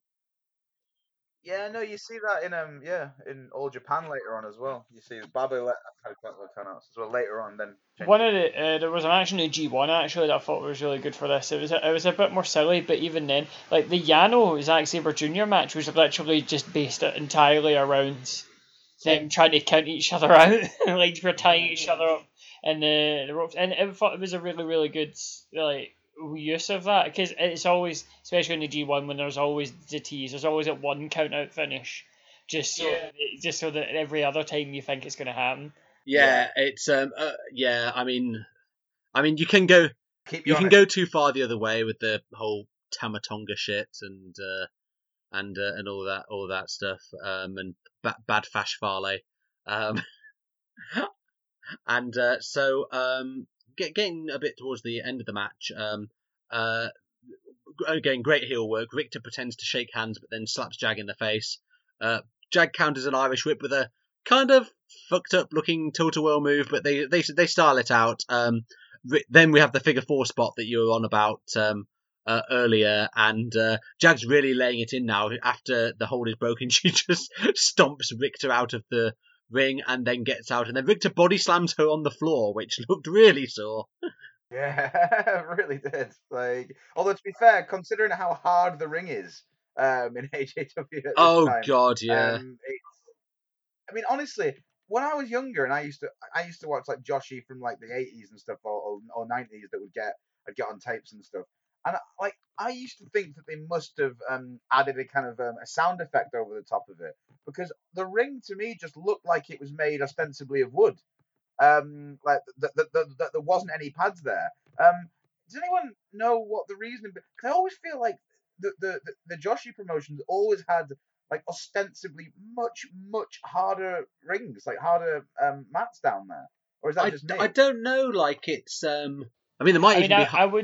I would say that obviously I think one of the problems is that like Joshi promotions, a lot of the Joshi promotions we watch are from 80s, 90s, when everyone had really fucking solid rings. Even like the WWF, it was like fucking, it was like that BJW concrete match like every fucking night. It's only been in like the last 20 years that they've actually got round to having, mats that won't penalise you. I mean, the ring might even be harder than you think, because I mean, the women that are getting slammed onto it to make those noises do not weigh very much. No, exactly. Yeah, that's the thing that really freaks me out about it. Is it's like they're not sort of huge women by any stretch of the imagination. No. Like, like to make that noise, the impact must be pretty full on, and even the bigger women that they would have, like Dump Matsumoto, like aren't huge in the grand scheme of things when you compare them to Hanson and Andre, for instance. I like the fact that towards the end of this match, although Richter's had a lot of their early going, it really does come out as a convincing win for Yokota. She does her equivalent of hulking up, which this is Joshi hulking up, so it basically involves bridging out of pins at one. The triple bridge, it's triple Joshi bridge. It's really good, and she hits the airplane spin, body slam. Then she does a sort of, it's kind of like an Americana, but she gets up on Richter's shoulder. Oh, it's amazing. What she's doing, and then sort of like uses her weight to sort of haul her down onto the mat. Never seen that before. Very, very cool stuff. And Richter goes for her big move, which is the leg drop from the second rope, misses that, and then we get some really like nutty shit with not like the one I did last night, but missile drop kick from Jag sends Richter to the apron, another drop kick sends her outside, and the seconds then hold Richter in place, which I thought was very funny, and then Yokota does a sort of front handspring into a suicide dive. Like, I'm absolutely shocked. I've never seen Will Ospreay do that. Yeah. Like, staggered. Yeah. I also love the fact that the front flip is so unnecessarily actually slows her momentum more than anything. But like, it's just one of these little icing on the cake things. And for 1982, it's just staggering athleticism for a pro wrestler to have. Oh yeah, it's amazing. Yeah, and it is. that again, just really good way to work a suicide dive into the match. Leads directly into the finish. Richter just gets rolled back into the ring, and the pile driver 1, 2, 3, and that's and that's your lot. And then Yokota is presented with a big bulbous trophy. I think it seems quite cruel to expect she's probably knackered. She's wrestled like a 20-minute match. Like, no, use your aching arms to lift this trophy, which is as big as you. Oh, is there anything better than Joshi wrestling's before and after the matches, where at the start they'll get given flowers, of course they did, and then the massive trophy and the blankety blank checkbook and pen. Yes. I love it so much. It's so good. Yeah, I love any instance in which a massive check is presented to an oversized check is presented to I'm anyone. convinced Stardom only have one trophy, and they just use because it's always the same trophy. It always looks the same. I just think they have one and recycle it, and it just comes out several times a show. Wouldn't surprise me. I wouldn't even notice, to be honest. I'm that unobservant. It would not surprise me. I mean, you watch as much Stardom as I do. Like you just end up noticing noticing these things. That was that match. Like, what did we think of it? I thought it was very interesting because this, I mean, ideally, I mean, I was going to look up Wendy Richter to kind of verify this, but she kind of, apart from the shit talking, it was very all over the place. But because I mean, like, basically, Wendy Richter did a Vader match here, like in terms of like she was a total monster heel, and like she was totally throwing. Just throwing her about, swinging her about with the fucking the headlock and all that. She clearly had a physical dominance over Jaguar Yokota. Now, Wendy Richter's like fucking 12 stone. She's not a massive hulking beast, but she was working this as like a fucking massive hulking beast, and it was really interesting to see that, to see someone like her work. Your like in a way your typical Gaijin match, because most Gaijin that turn up, especially around about these sort of times, are big huge hulking beasts that just to like mow everyone down, your Vaders and your Albrights and stuff like that. But it was Wendy Richter who was doing it instead. It was a much different heel performance to what you would have got out of someone like Bull Nakano and Dump Matsumoto. It's like I said, it was quite classic sort of southern heel sort of psychology that you would get in America. The trash talking and the stalling on the outside. There was less in the way of wanton destruction as you might have from the Atrocious Alliance people, and more sort of I guess calculated brutality, really. Working it more as a sporting contest, using a variety of different wrestling holds. Yeah, I mean, I think the thing I liked about this is that Richter worked this match as if she was 6'8" when she was actually only 5'8". Yes. If that makes sense. And like, even in Yokota, like, the other thing about it is Yokota wasn't your fucking Chaparita Asahi getting her nose broken on Raw. Like, she was going for it, and she was like, even though like Richter had a physical dominance over, Yokota wasn't sitting there going, I'm not fucking, I'm just going to take all these moves and just get launched about, because she gave as good as she got. I mean, she was throwing Richter into the chairs and all that, and just doing all this mad shit as well. So it was kind of like, I think a good archetype would be like, for example, if you saw like a Four Pillars match against Vader, but maybe like, down the line after Vader's beaten him, like when they come to the second or the third match, when like Misawa or Kobashi or something like that have kind of got to that power level where they know they can take Vader head on, if you understand what I mean, and they're getting it as good as they're taking it.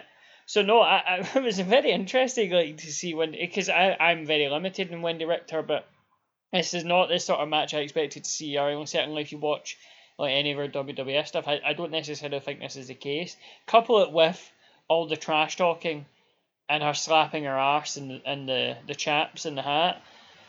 It's quite the package. It really is. Like, is it on the level of Yokota's matches with like Devil Masami or Lioness Asuka? No, but like I think it's a good match, and yeah, it's really interesting to see the clash in styles and the sort of interplay between the Joshi style and the US heel style. So yeah, I thought it was really good. Like check it out. Like it's well worth your time. Yeah, I mean, I think for me, it's like it's one of those things where I'm a little bit wary about giving these kind of matches too much praise, just because if I think of I think it has a historical and certainly a kind of stylistic interest for a lot of people. If you're particularly into this period of wrestling, if you're a big Jag fan, if you're a big fan of like women's wrestling in general and its evolution, it's something that's it's good to watch. But I do sometimes think that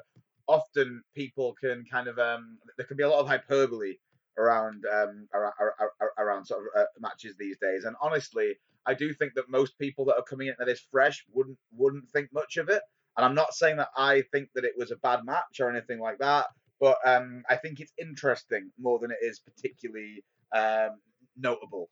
To be honest, it's certainly interesting for a project like ours. Yeah. I think you'd get something out of it if you watched it, but you would need to have quite a specific set of tastes, I think, that not all sort of modern fandoms would necessarily adhere to or find themselves represented in. But I certainly found it very interesting. I didn't think it was a great match, I'll be honest. Again, Wendy Richter has been slightly overlooked, but again, I think she's probably, in the history of wrestling, I think she's probably generally considered to be what she was, which was a competent, decent worker at a time when standards across the board for women's wrestling outside of Japan weren't what they were in Japan. That's how that's me being uncharacteristically kind of very. No, I think I think you're right, but I thought it was good just because Wendy Richter, like I say, is an overlooked figure in this whole era, and it's cool to see her hanging with. Yeah, exactly. So moving on, so for our next match, we're jumping forward quite a bit in time. We're jumping forward to the 13th of April 1990 for a show called the Wrestling Summit. Now, what the Wrestling Summit was a co-production. Now, the WWF had a working agreement with New Japan for a number of years and had even created belts for use in New Japan, such as the WWF Junior Heavyweight Championship, which was used by Tatsumi Fujinami, and the WWF World Martial Arts Championship, which was monopolized by Inoki for all but a month or so of its existence, because Inoki gonna win Oak. This was actually a show at the Tokyo Dome, attendance about 53,000, a co-production of the WWF, All Japan, and New Japan. And there's some really interesting stuff on this card. It's quite aside from the matches from it that we're going to do. I was going to mention, do you know the story about the name of this show? I don't actually. Would you like to elaborate? So, I mean, the Wrestling Summit is a fantastic fucking name. It just sounds like, people, like, it just sounds like the UN, or it sounds like the G20, it sounds like it should be held in an alpine ski resort. That's all I'm saying. But when this was announced, WWF done a whole bunch of promotion for it, and like what they did is they drafted up loads of like posters and advertisements and all that, and they sent it on to Japan for All Japan to plaster everywhere, and because it was mainly Giant Baba's concern. He was I think one of the main figureheads behind this, and they listed everything as WWF AJPW Super Show, and Baba was furious. And he was like, "No, we don't do shows.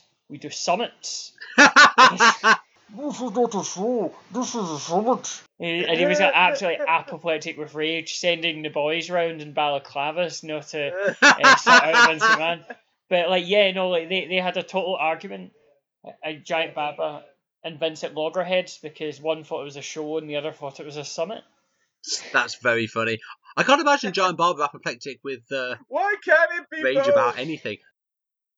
Yeah, I mean, if you looking at the card for this, it's New Japan. New Japan involvement was much less than the All Japan involvement on the card. There was a Liger match against Akira Nagami, and there was an IWGP tag title match. Masa Saito and Shinya Hashimoto versus Masahiro Chono and Riki Choshu, which sounds very good. Although it probably wasn't. Neither of these matches made tape, so if you actually watch the show, and you can find it on VO, which is where we watched it in fucking 144p potato quality. It's just the All Japan and WWF matches, but we have. If I was trade taping, I would read this video quality as VG because I'm a massive fucking scammer. I mean, Only played it once. I mean, this card includes Kenta Kobashi and Masanobu Fuchi versus Tito Santana and Murderfly Jimmy Snuka. Standard. Yep. The Great Kabuki over Greg Valentine. Do you know who refereed that match between Kobashi and all the others? No. None other than Shane Stevens. Oh my God, the prodigal son himself. This is literally the only time Shane McMahon and Kenta Kobashi ever shared a ring. Amazing. We've got there was a few all WWF matches on the card as well. We had Jake Roberts against Big Boss Man, but we also had some like interesting crossover matches. We had Mr. Perfect and Rick Martel against Jumbo Saruta and Haku, which is quite the tag team. Tenryu versus Macho Man. Yeah. Which is like a big marquee match. Demolition versus Andre the Giant and Giant Barber. And, I mean, Jesus Christ, you think Andre was immobile in 1987? Try 1990. I mean, 48-year-old Giant Barber was carrying that team work rate-wise. Although Barber was actually really good in tag matches up until about 1995. He had some absolute bangers. Tagging with Hanson in that year.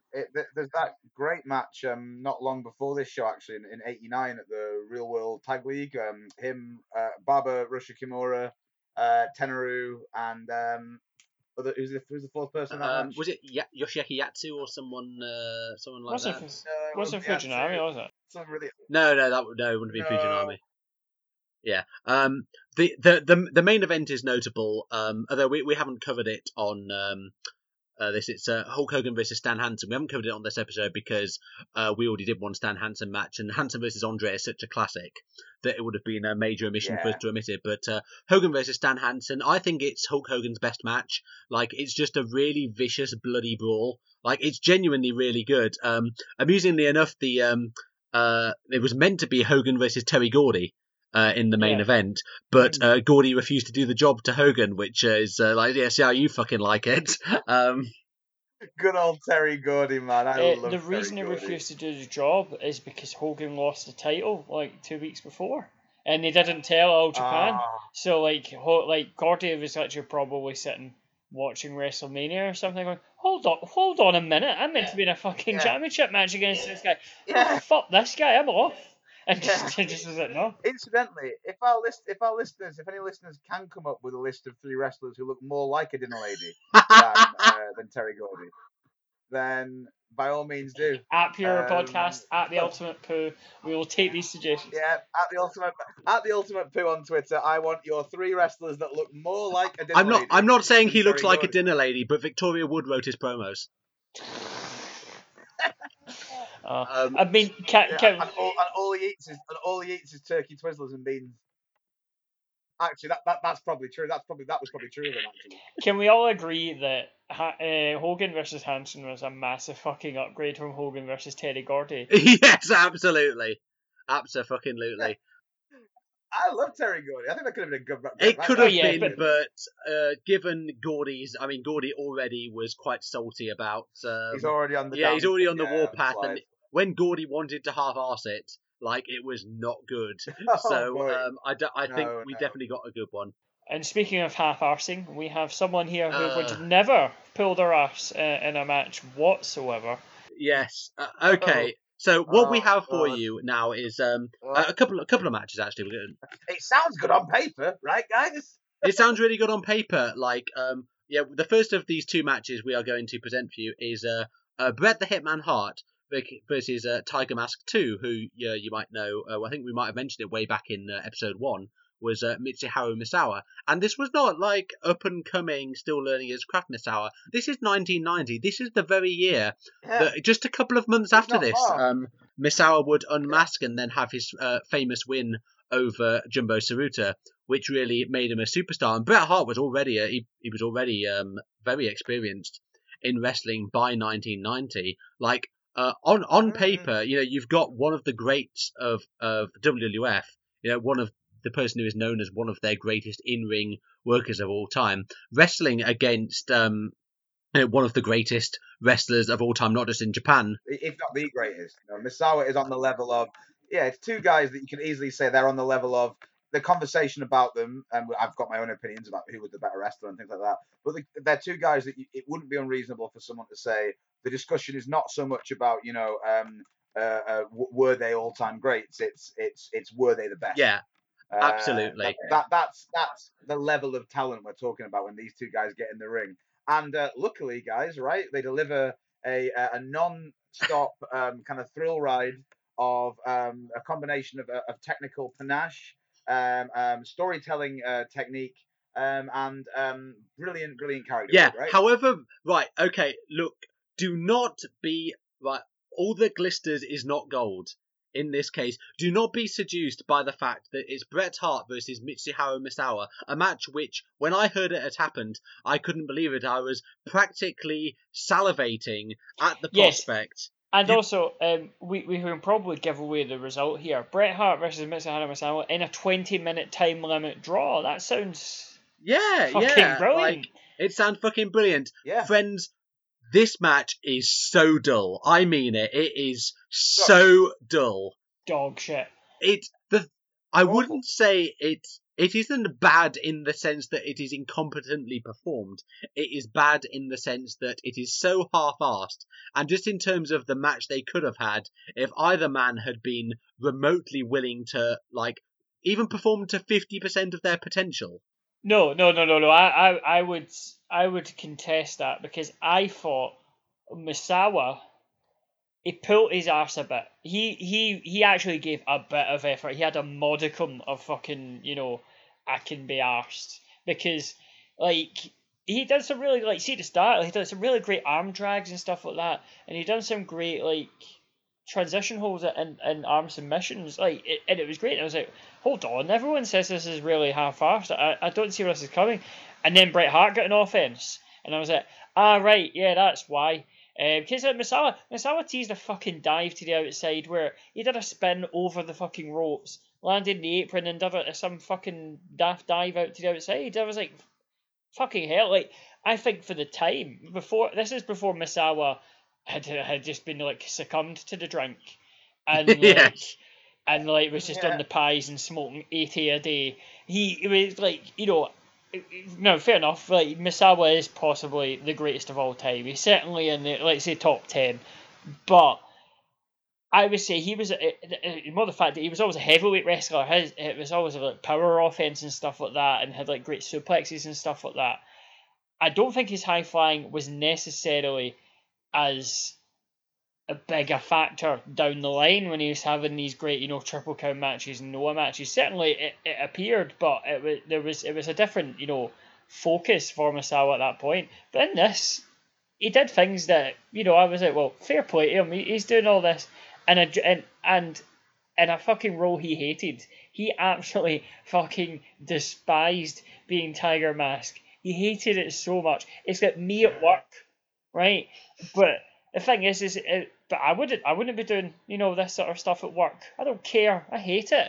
But Misawa, it's quite funny actually, like that, like Satoru Sayama hated being Tiger Mask, or like he hated it eventually. He wanted to do shoot style. Misawa hated being Tiger Mask. Tiger Mask 4, I don't know if he hates himself, but he should. And I don't know about any of the others, but yeah, it seems like Koji Kanemoto hated it as well, actually. Yeah, basically all the canonical Tiger Masks.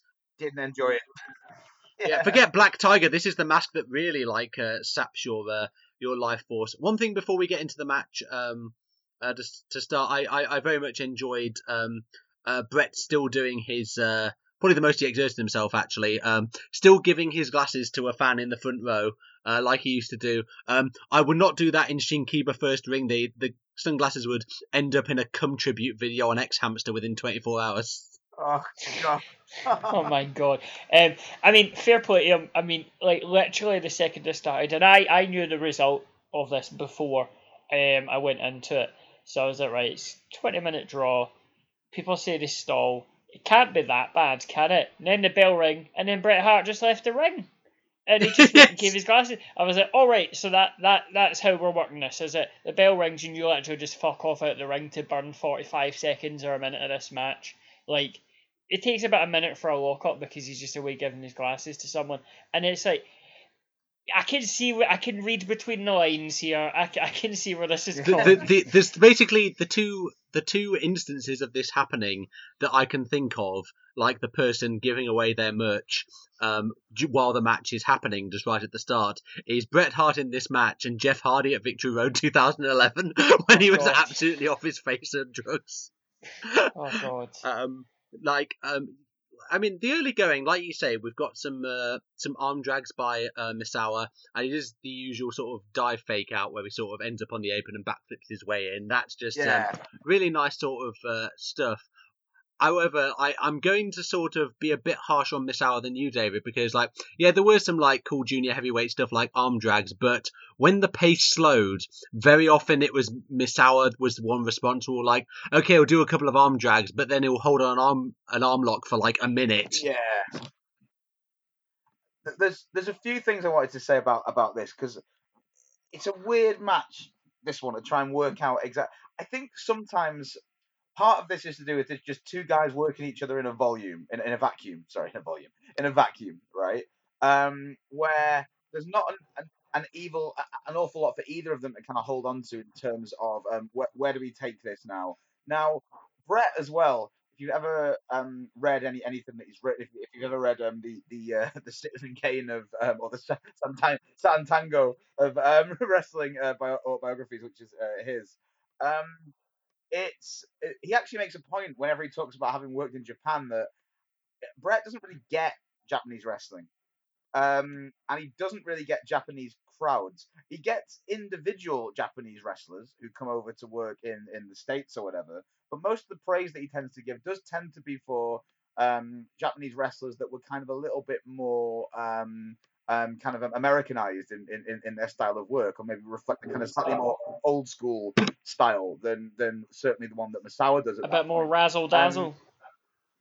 A bit more razzle dazzle. He in the book he famously says, which is like entry level kind of falsehood about Japanese wrestling fandom, which is that the crowds are all really quiet all the time. It's like, nah, Bret, if you work like this,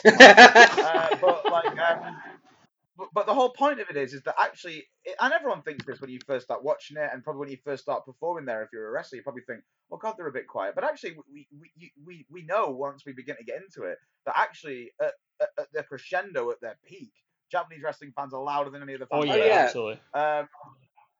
It's insane, but it's about building things, and there are certain things they're conditioned to cheer for, and certain things they're not. And a lot of the time, it's actually about paying attention and being respectful to the match, But Bret in his book constantly misreads this as them not being into matches, or them sitting on their hands, so to speak. So I'm not sure he understands how to work Japanese. He literally crowds, worked in WCW for fucking 3 years, and he's complaining about Japanese fans sitting on their asses. I mean.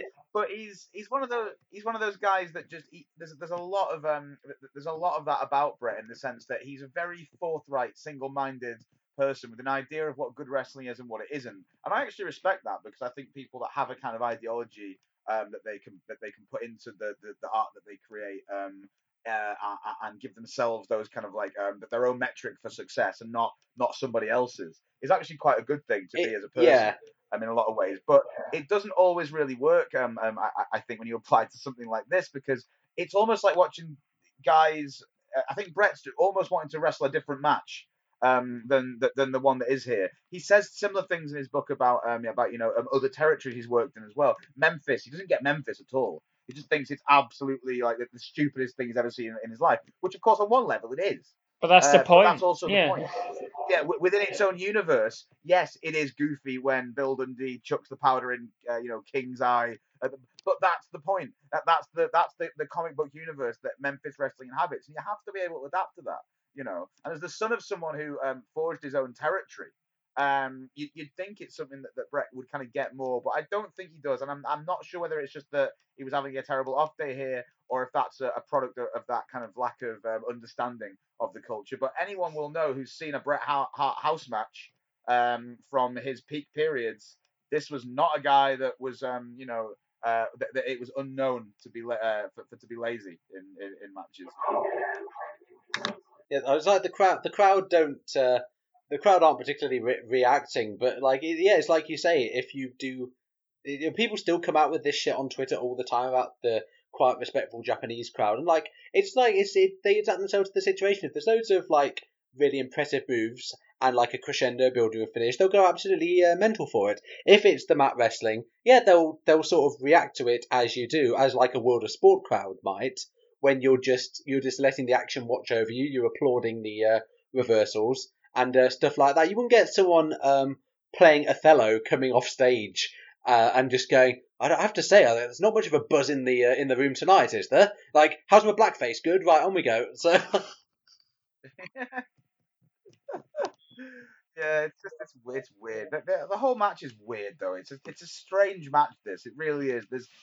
Nothing seems to launch off as you would expect it. I think the general accepted the line on this match and I've been looking at reviews and stuff like that. The general accepted line is that they always say that Brett was essentially, he was told it was going to be a draw, and I think in his mind he thought he had longer. So he's like, all right, 60 minutes, yeah, sure, no bother. And then he's worked a 60-minute draw match and then realised after 20 minutes he went to a time limit. I think that's wrong, right? Because I think that's people trying to overcompensate for Brett and trying to placate the fact that he just could not be fucking arsed. That sounds like fucking horseshit. It's the fourth match on the show, and there's like 9 more matches to go. Like, let's just stick a 60-minute draw in the mid card. Yeah, that's like, what the fuck are these people on? I mean, it's the fact that, like, you know, it's clearly stated to start this match as a 20-minute time limit, and it's like, you know, clearly at that point where he would have went out and heard it was a 20-minute time limit, even if he thought he had longer, surely at that point he would have thought, right, maybe I can move it up a bit and, you know, work a faster pace. I have several issues with Bret Hart, and this is kind of endemic of those, and much similar to what he said about Wendy Richter. Bret Hart can have very good matches. I'm not disputing that. You've got your matches with Austin. You've got your match with what's the one I'm thinking of? Owen, the Bulldog matches. Yes. You know, and like at that time, he is a good worker, and I'm not disputing that. But Bret Hart, fuck me, man, he can be so boring, and I don't ever. I think I've mentioned him like 4 times already, but Virtual Pros hit the nail on the head. No one ever watches Bret Hart matches for leisure. It just does. People don't do it because this is true. They'll watch how it shows. He'll be on it. There's a lot of wrestlers I could say that. But on, you won't. Yeah, to be fair. You won't go. You know what I watched? I watched that 60-minute draw at WrestleMania 12. No, nobody's fucking doing that. Oh. It's not fucking happening. Like, it's so dull. And like. Oh, the god-awful cage match with Owen that gets all the hype, which is awful. That is really overrated. Like, Big Dave gave that 5 stars, and he's like given that even still single figures of like. Oh, Big Dave doesn't know what he's fucking. Well, no, about. He doesn't. Like, so either socially or in wrestling. No. I liked Corey Graves' dig on Raw this week when SmackDown was it? SmackDown when the Iconics came out. And he just said, well, as far as I'm concerned, both of these women looking absolutely fantastic today. It's just fucking... and it's fucking people like Dave Meltzer where it's like, Bret Hart was a good worker in an age where there was not that many good workers. So when he was a main eventer, it was about 94, 95, and we're getting fucking Diesel and Mabel and fucking Savio Vega. The Undertaker, Savio Vega, all that. And it's like... And I have someone that's just so proficient at everything, smooth, does stand out. Yeah, right. And it's like, if he, for example, was about today, I don't think he would stand out nearly as much as he would have stood out then, because he's surrounded by people who, much like him, are very talented. And I feel that the key to a great worker is being able to read another worker and work a match on their level. So he should have been able to see that Misawa, despite the fact that he is Tiger Mask and still can't fucking find trousers to fit him, like, despite that, he was still able to do great matches. He was still a great worker.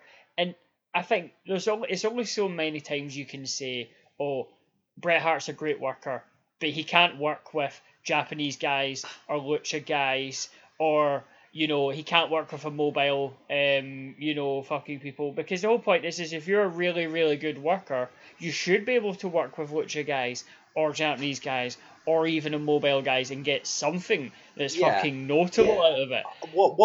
I don't. Yeah. A bad workman blames his tools. Yeah. And That certainly is a What I will say is that like you say, like Bret Hart wanting to read a worker. I would actually say, much like a Laszlo Krasner Hawkeye novel, Misawa does not want to be read. He is making it difficult for you to read him. He is, and it's not just. No. It's like his roundhouse kicks look lethargic. He does the plancher as opposed to like the sort of more impressive dives that he was doing. And after the plancher, you're like, oh shit, something's happening. And then he just sort of starts disinterestedly walking outside. He does a standing arm lock at one point because he's seemingly given up on even bending at the waist. I mean, I think the thing is with Misawa is that he goes on to become, arguably the greatest wrestler that ever lived. So, I think a lot of people project a little bit too much onto some Tiger Mask 2 matches that I've seen. I've mentioned this before, but the mystifyingly highly rated match against Kuniaki Kobayashi. Oh god, that is 3.25 stars at best. Which I've never really understood the appeal of. And to be honest, I've never really seen many Tiger Mask 2 matches that I've thought were all that great. I think it's difficult for people to conceive of the fact that Misawa went from being a pretty average guy on the roster in terms of matches and work rate and kind of outcome to just all of a sudden, not overnight, but pretty bloody quickly, realizing that he had this incredible natural gift and talent and would go on to be one of the best ever. Sometimes that's just the way it works. Some things are unexpected. You can't always find antecedents for every form of greatness. Some things do just, one day you wake up and you are just a different person, I think there's a lot of that as well. And you also have to take into account the fact that, Misawa, I play a lot of Magic the Gathering. I can probably say that with those ill-fitting trousers, I've seen many Magic the Gathering players bend down at the waist, and it's not a pretty sight. So I can understand why he would deign to do that, because it's not nice. I don't really want to see Misawa's arsehole, so... What about Josh Barnett? Any interest in Josh Barnett's ring piece? Misawa putting the goat into Goatsy. The second episode in a row of reference Goatsy episode, sorry. The best Tiger Mask 2 matches are his debut match with La Fiera is fantastic. Great. I love that. And some of his tag stuff as well. Did he not have some with Chris Adams as well? Am I making that up? Or was that the original Tiger Mask? I seem to remember him facing Chris Adams. It was one of them. I don't know if it was Misawa. The Tiger Mask 2 matches I really like are the ones that he's given a sort of few prestige singles matches against like your Choshus and your Tenryus and your Jumbos as he's coming up, and he loses them all, but he sort of gets some offense and you can sort of see him developing. Those are really interesting. This is not. And the crowd want to like it. That's the thing. There's a bit where Bret actually deigns to show a bit of personality. Like there's a spot where he does a leapfrog and he holds his knee, but it was all a ruse. He's just pretending to be hurt. And he gets heat for that, possibly because the crowd are shocked that something actually happens. And he goes for his 5 moves of doom and maintains control in a slow-paced fashion. Does a bit of gloating, gets some big heat for this. It's the fucking most sluggish 5 moves of doom you've ever seen in your life as well. It feels like 10 moves of doom, let's be honest. And there's also just there's so many rear chin locks in this match. From the rear chin lock is to Bret what the arm lock is to Misawa in this match. And then weirdly at some point there's one rear fucking chin lock which is suddenly like a death move, and like the referee's checking on Misawa, is like, oh, is he out? He raises the arm. Is like, well, Bret's doing all of this stuff like with this sort of blank expression on his face. Like, at least when John Cena does his STF, it's fucking terrible. He looks like he's trying to hurt you. Don't even make me defend that again by saying that actually, if you do it in the shoot style, it actually would look a bit like that. But never mind. Then a couple of minutes to go in this match, Bret gives up on his chin lock and really kicking up the pace now. He locks in the feared abdominal stretch, and Tiger Mask does one of his own, but Brett's out, and Tiger Mask goes for the corner charge, but Brett gets his foot up, misses the second rope elbow, and body slam from Misawa and a top rope crossbody for 2, which fair enough, looks nice. Then Tiger Mask 2 does a hard Irish whip into the corner and fucks Brett into the turnbuckle pad. That somehow is enough to get 2, because apparently we're back in the 1930s in the days of Dano O'Mahony and like hurrah for the black shirts and all that stuff. And the most mystifying bit, so I like a good time limit draw. Like, they're good. But nowadays with time limit draws, you get something happening at the end, like it's usually like them maybe elbowing the fuck out of each other, like just like really trying to grind the opponent down even to the last, even though they know they're not going to win, but they want to leave some bruises on the opponent. Or you get a bit where someone's trapped in a submission, like the baby faces trying not to tap and they manage to survive, or the heel manages to survive in that fashion, or someone hits their finisher but they're too knackered to crawl over and the bell goes, and they would have got the 3 count if only they'd had a little bit more juice left in the tank. There's a lot of things you can do. The finale of this match is the bell goes as Bret Hart does an Irish whip. Yeah. And Tiger Mask dodges a clothesline, and then the bell goes, and that's it. Riveting.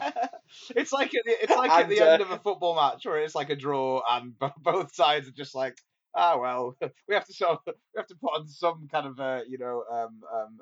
image of effort being made here, but really we're taking a draw. Both these guys are just like, right, feet up in approximately 5 minutes. An Irish whip, it's what you do on SmackDown.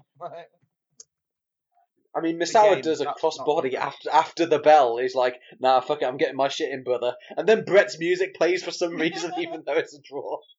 But Brett's fucking Poundland music, like, it's the shittest version of the Hart Foundation theme tune. Like, it's so bad. Well, one of my favourite things in Stardom, actually, is when they have a theme for when it's a time limit draw. Oh, that's great. Like, it's basically like, it's time limit draw! Time limit draw is here! Yeah. The original gangster made good on his promise.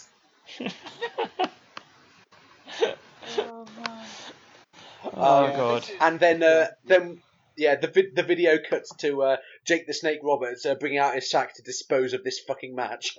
Yeah, Jesus, really. In the bin with this. Oh god, the bin is not enough. This needs to go this needs to be buried on the fucking site where they get rid of the nuclear waste. It's just what's that place where they dumped that game? What was that game for the SNES that they dumped millions of copies of because it was so terrible? Yeah, the ET game. The ET game. They dumped it in like Mexico or something. Yeah, and then they dug it up and they played it, and it was shit. Right. It's like, what the fuck did you expect? Like, it was coded in 5 weeks by one guy. Like, in those, back in the day, I used to actually buy computer games, right? And you'd just buy any old shite because you would say, I want to play it, try it out, see what it's like. And they let some absolute stinking turds get through the net. So it must have been really bad. Yeah. I mean, yeah, this very much is the ET video game of wrestling. Like, you think, oh, ET video game, that looks quite good on paper. And then you've heard so much about it, like it must be good. Yeah, and then you ET plus video games, Bret Hart plus Misawa. It's a sure thing. Surely, no, it's not. Like, I would say the only circumstances in which you could watch this match, if you're one of these people who won't, if you're the sort of person who wants fucking video proof of Donald Trump saying the N-word, if you're one of those, if you want physical concrete proof before you'll believe anything that you hear, then watch this match. Otherwise, just don't fucking bother. Consign it to the dustbin of history. Yeah. I think we can all second that. Yeah. Okay, so the second and last of the matches we're going to be covering from the Wrestling Summit show is a match is actually for the WWF Championship, and it is the defending champion, the Ultimate Warrior, defending it against the $1 Million Man, Ted DiBiase. Now, in terms of the Ultimate Warrior, I I think we can say he's an example of someone they had who was a big deal and got really over, but didn't quite live up to the high hopes they had for him, which was basically to be the replacement for Hulk Hogan. Really is, but he's important enough that I felt we had to include him in the episode because he's one of the guys that everyone remembers from the Hulkamania era. But there isn't a lot of footage of him wrestling in Japan, and by isn't a lot of footage, he had 2 matches in Japan in his life. There was this one, and there was a match against Sergeant Slaughter from an SWS show the year after. And so that's about 16 minutes work.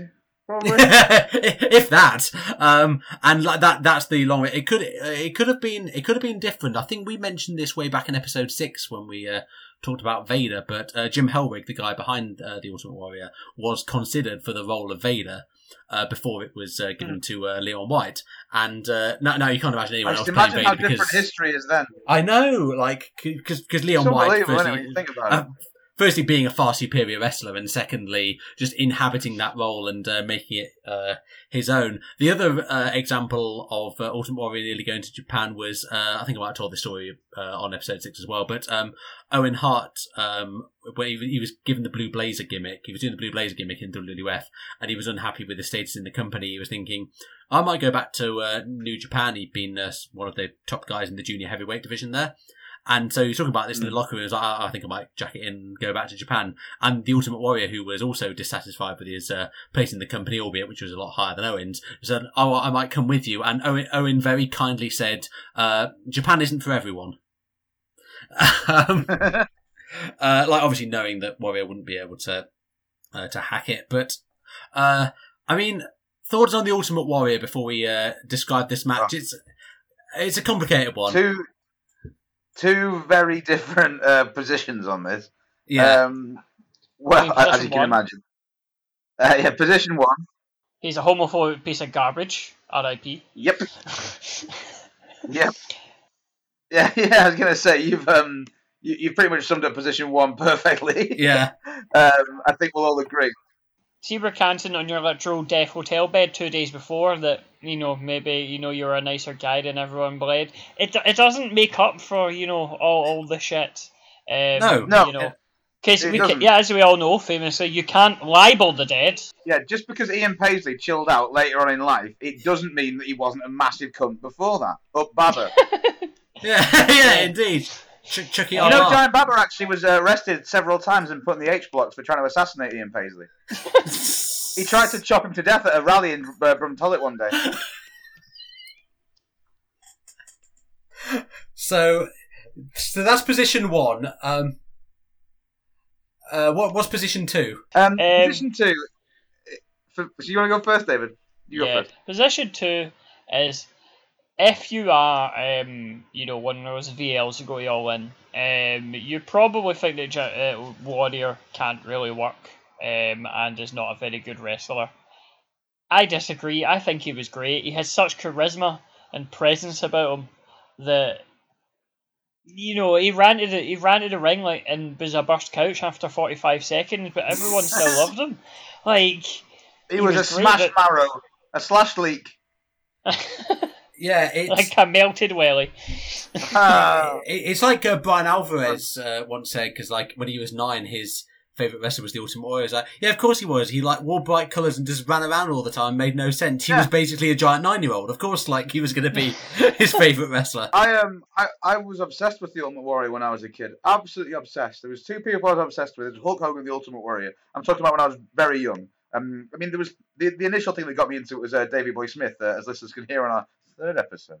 Or first, maybe. But anyway, after that, it was just really Hogan and Warrior, because as you just said, I was a kid, right? I like big, bright things that went smash, bash, fucking, whatever. And it was like seeing 2 superheroes brought to life. And to me, it was actually only when I got older, which was weird. Actually, when I was probably in my teenage years, that I realised that people used to look back on Warrior and say of Warrior that his, promos were completely incomprehensible and this character was all over the shop and what was it? It was just a guy running down the ring. Because to me, it all made perfect sense. He was the Ultimate Warrior. He was from outer space, as I understood from his promos. He was kind of part of an alien race sent down to Earth to be kind of connected to old gods or something as well, and some spaceship stuff. And like, it all made perfect sense to me. That I understood what he was trying to be in that character. Well, saying that Ultimate Warrior promos make no sense is like saying Ulysses makes no sense. It makes sense. You just have to be tuned into a particular mindset. My relationship with Ultimate Warrior is a very odd one in that I am utterly besotted and obsessed by his run in WCW. Of course you are. Honestly, I fucking love it so much because it's the mirror shit with Hogan. The so One good. Warrior Nation, like with his mad fucking coats and like his amazing theme tune, possibly even better than his actual WWF theme tune.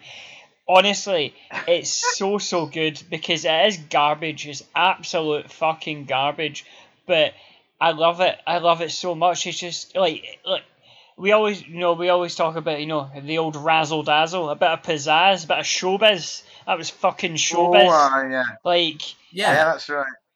it was the ultimate symbol of Panache.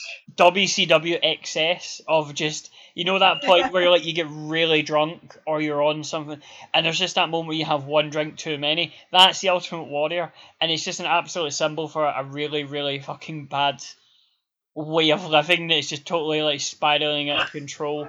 He is He is a human Eki.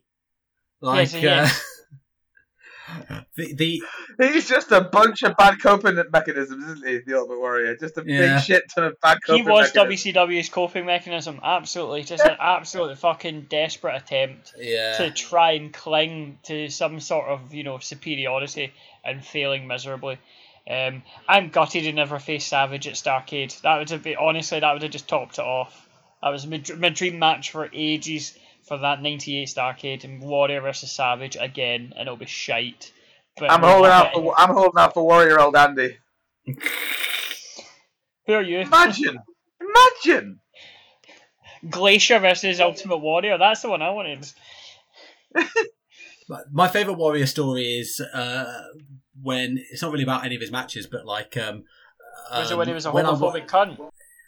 No, I mean that's been well documented. You don't even need an allegedly for that. So, but when it was time for, I went through a phase of like sort of around about 2013 of like having my mates round to watch like the WWE pay-per-views on like a Saturday afternoon, which meant avoiding the results, sort of Likely Lads style, all week. And I did this for WrestleMania 30, and I actually managed to avoid all the results. And this was the one where the streak got broken.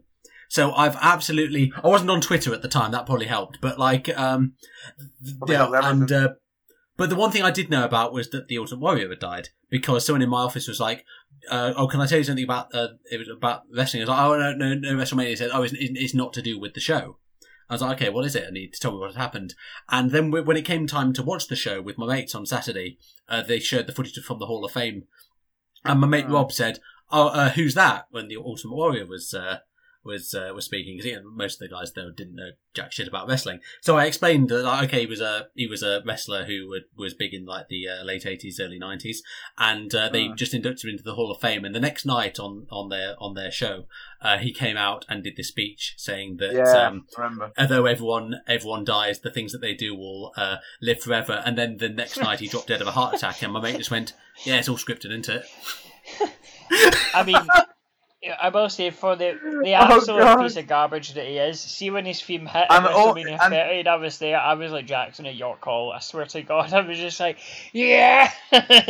Just lost in the moment of his theme tune, but yeah. So the graphics come on screen. It says 60-minute time limit, lol. And we cut to the Japanese Mean Gene Okerlund backstage, who is trying to get an interview, but Warrior is just walking around, pumping his arms and going, "Ah!" That's all you need to know, really. He is absolutely fleeing at Oh, mate. He is clearly on some amount of E. His jaw is signing on somewhere. I'd have loved a mad shit Warrior promo to the Japanese. Yeah, he lives in Wick, but his jaw's signing on in fucking Penzance. It's an outrage. It's an absolute outrage.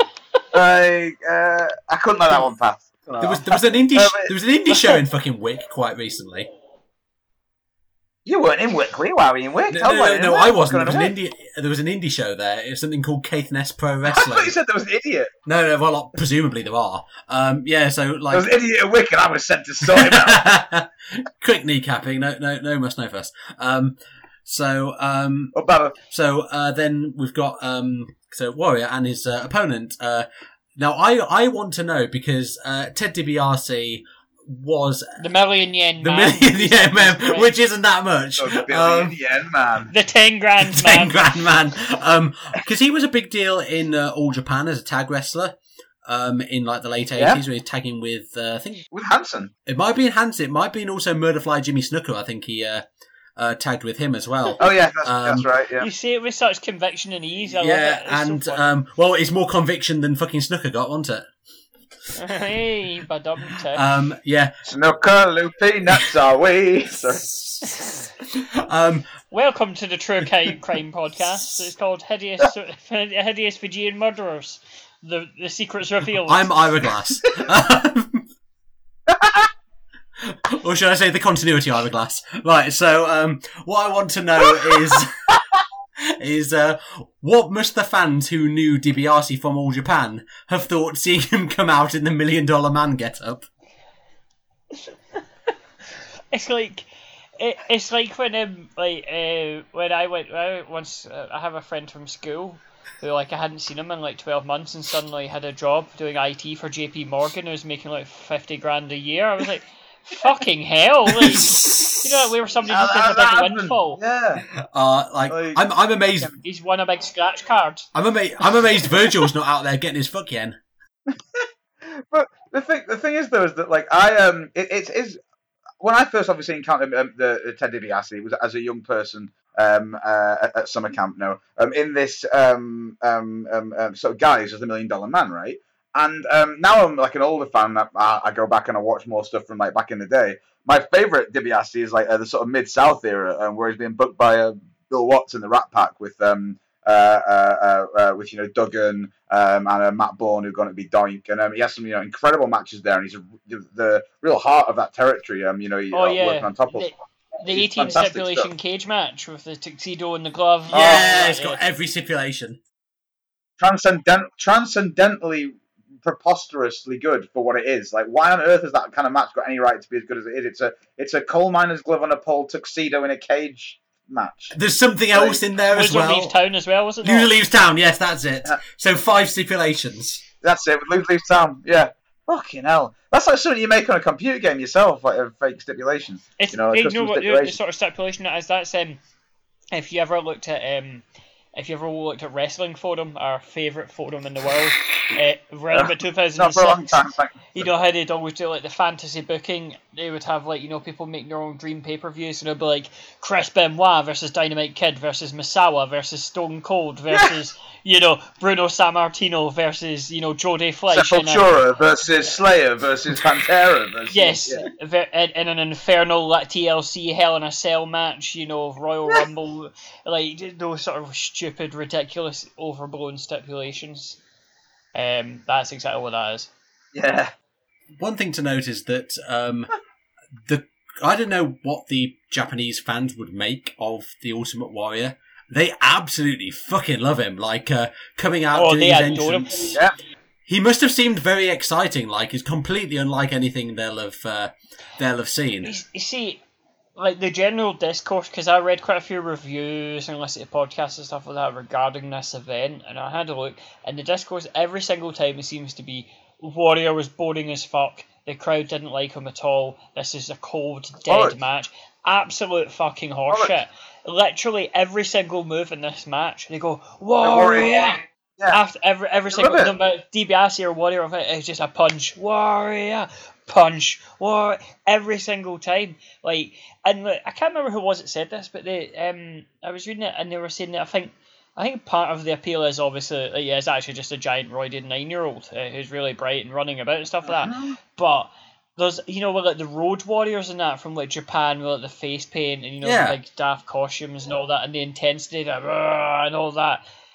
You kind of feel that maybe that's kind of rubbed off a bit where the Road Warriors and stuff like that, they just see the Ultimate Warrior as kind of a sort of not continuation, but you know what I mean, like a sort of the next evolution of that. And they absolutely adore him. That's a good point. It's amazing. So what we actually get from this match is a short, simple but logical heel versus face thing. It starts when Ted attacks while Warrior's doing his pose on the top rope, and DiBiase's offense is mostly just chops and punches in the corner, and Warrior's got a fairly limited moveset, so it's a lot of like big back body drops and scoop slams. He clotheslines DiBiase to the outside and then gets up on the rope and finishes his pose as like, I'm getting my shit in, brother. No shame, these people. Lock them up. One thing I noticed in this match I really loved, I don't think I've ever seen this before, is at the start when DiBiase attacks him, he grabs the title belt and whips him with the title belt. Yes, I noticed that. That was very good. Oh yeah. Like, absolute. That's a quality old school territories heel move, that is. Absolute degradation of the prestigious championship, the prestigious cocaine-covered championship. Yeah, cocaine-coloured fucking... Is that the name of your new black metal album? Absolute degradation of the prestigious championship? It sounds like a Nile song. Yeah, that's like... what colour was the fucking strap? Yellow at this point or something? It had the... sort of personalised turbo. See, John Cena wasn't the first, was he? Pepto-Bismol pink. Yeah, gee. But that I remember that vividly from the front of the WrestleMania 6 video, because it was a Warrior with the yellow belt over, I think, either orange or purple trunks or something. I remember that everything just seemed so bright in that era, you know. To me as a kid. Yeah, so we get a lock-up. Warrior shoves Ted back into the corner and flexes, and then they do it again. One thing Warrior really did do well was test of strength spots. I mean, the WrestleMania 6 main event against Hulk Hogan, which is legitimately like a really entertaining match, I love that match. And which was apparently put together by Pat Patterson pretty much move for move. There's a lot of test of strength spots, and there's also one where it really looks like Warrior's knocking Hogan off, which is both very funny and also very ironic, considering Ultimate Warrior's professed beliefs later in life. And definitely a slash fiction online. You could. That is on archive of our own. Like I swear to God, like I don't even need to fucking check. Yeah, it's not what I want to see as soon as I walk into the club, to be honest. But hey, you know, you can warm up but to you it. You can't judge people. You're there for the same reason. You just got to get on with it, you know. So Ted gets a headlock and really wrenches it, but Warrior chucks him off. Ted goes for a chop and then a headlock, and they do the sort of crisscross rope running spot where one of them's going one way and they're sort of perpendicular with each other, and sort of always missing each other. Probably the most ridiculous spot in all of wrestling, but still in this match somehow highly entertaining. Yeah, think how like ridiculous it is an Irish whip is anyway, and the fact is like, just stop. Do you remember that Saturday Morning Slam match where like Sheamus got Curtis Axel running through an entire commercial break because he Irish whipped him, and then he just left the ring and like sat down with a drink, and like you got back after the commercial and Curtis Axel was fucking knackered. Yeah, he was just sitting there having a drink at his seat and just cut Axel at absolute fucking burst couch. That was amazing. And it ends in a Warrior shoulder block, and Warrior goes for a flying shoulder block, but Ted dodges, more chops and punches, and a clothesline knocks Warrior down. But we get the powerful kick out. Think the Big Show or the Yokozuna at the end of Royal Rumble '93, like where you just like use your chest to just fucking haul them off you with all your might. It's very good stuff. Chops in the corner from Ted, and Warrior gets out a snapmare and the fist drop. Suplex to Warrior gets one. Which is just classic. Ultimate Warrior has taken a 1 count off 5 consecutive macho elbows at WrestleMania, lest we forget. Yeah. So there was that. Pile driver from DiBiase gets 2. Generally thought Warrior was going to Mania 12 it at this point. I was generally sort of horrified when that happened, just because I was just like, whenever I see a pile driver applied in the old school sense, it almost makes me freak out a lot more than when I think probably more guys did get injured, like in the sort of like late 80s, 90s, early 2000s. And it's because it all is, it doesn't look very crisp, you know, like in the... No. And these aren't bad workers, like Ted DiBiase is a very fluid, excellent worker. in every respect. Very, very high level wrestler. And even when he does it, it kind of, sometimes looks like they kind of fall a bit to one side, a bit funny. Maybe the legs Yeah, aren't the way properly Mick up in the Foley air. used to do it. It's all a bit crumpled, and that makes it worse. It makes it more like... I mean, I would say, like, with this, you see Warrior kicking it at one, and, sloppily hitting a pile driver. I was alright with that, but see when he countered the wrestle into a burning hammer for one, it was just absolutely fucking... the ROH 2000, here we come.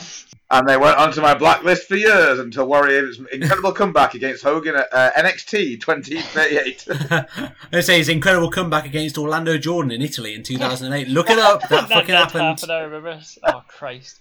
It did happen. The Mania 12 reference, by the way, if you haven't seen it, if you hate Triple H, and I know a lot of you do, Daniel's waving at me. Hi, mate. It's Triple H getting buried for the curtain call, breaking kayfabe.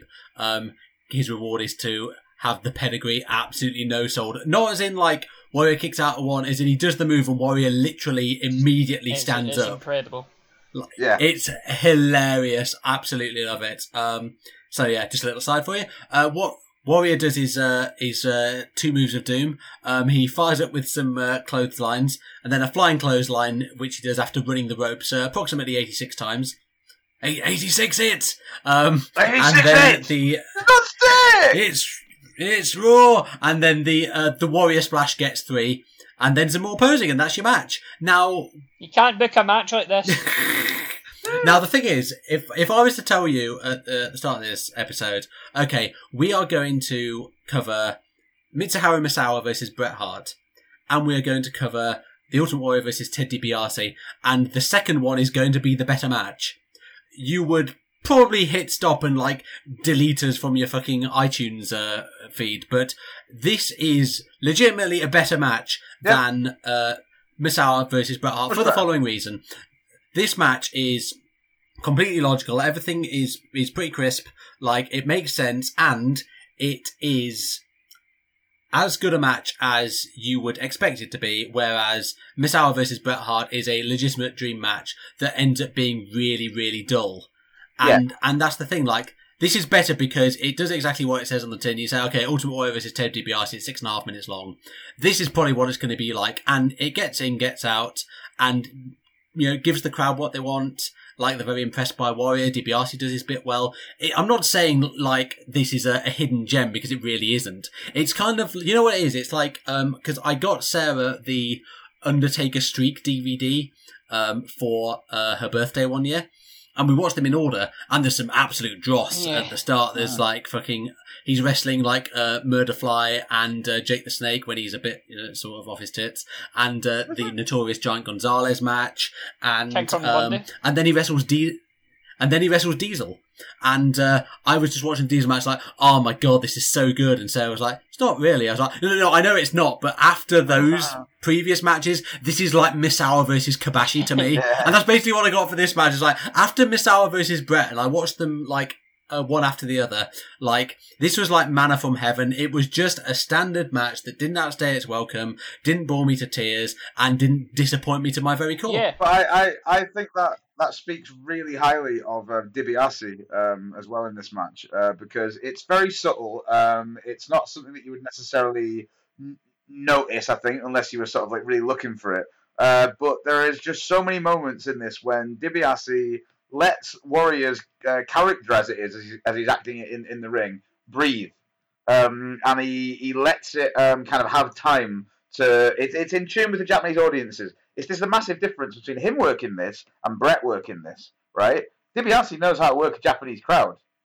Bret, as we've, as we'll see in that match, he doesn't really know how to work a Japanese crowd, and he confesses this a lot in interviews and things. He doesn't really understand the mentality of a Japanese crowd.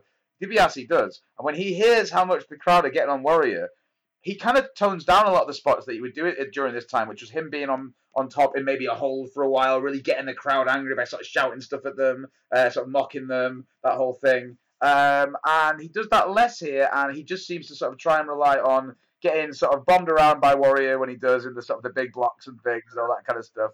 And then when he can, kind of, getting something in. But I feel like I almost underestimated him in what I said before. Like, to anyone that isn't sure, Ted DiBiase is genuinely one of the great wrestlers in my opinion. But yeah, there you go.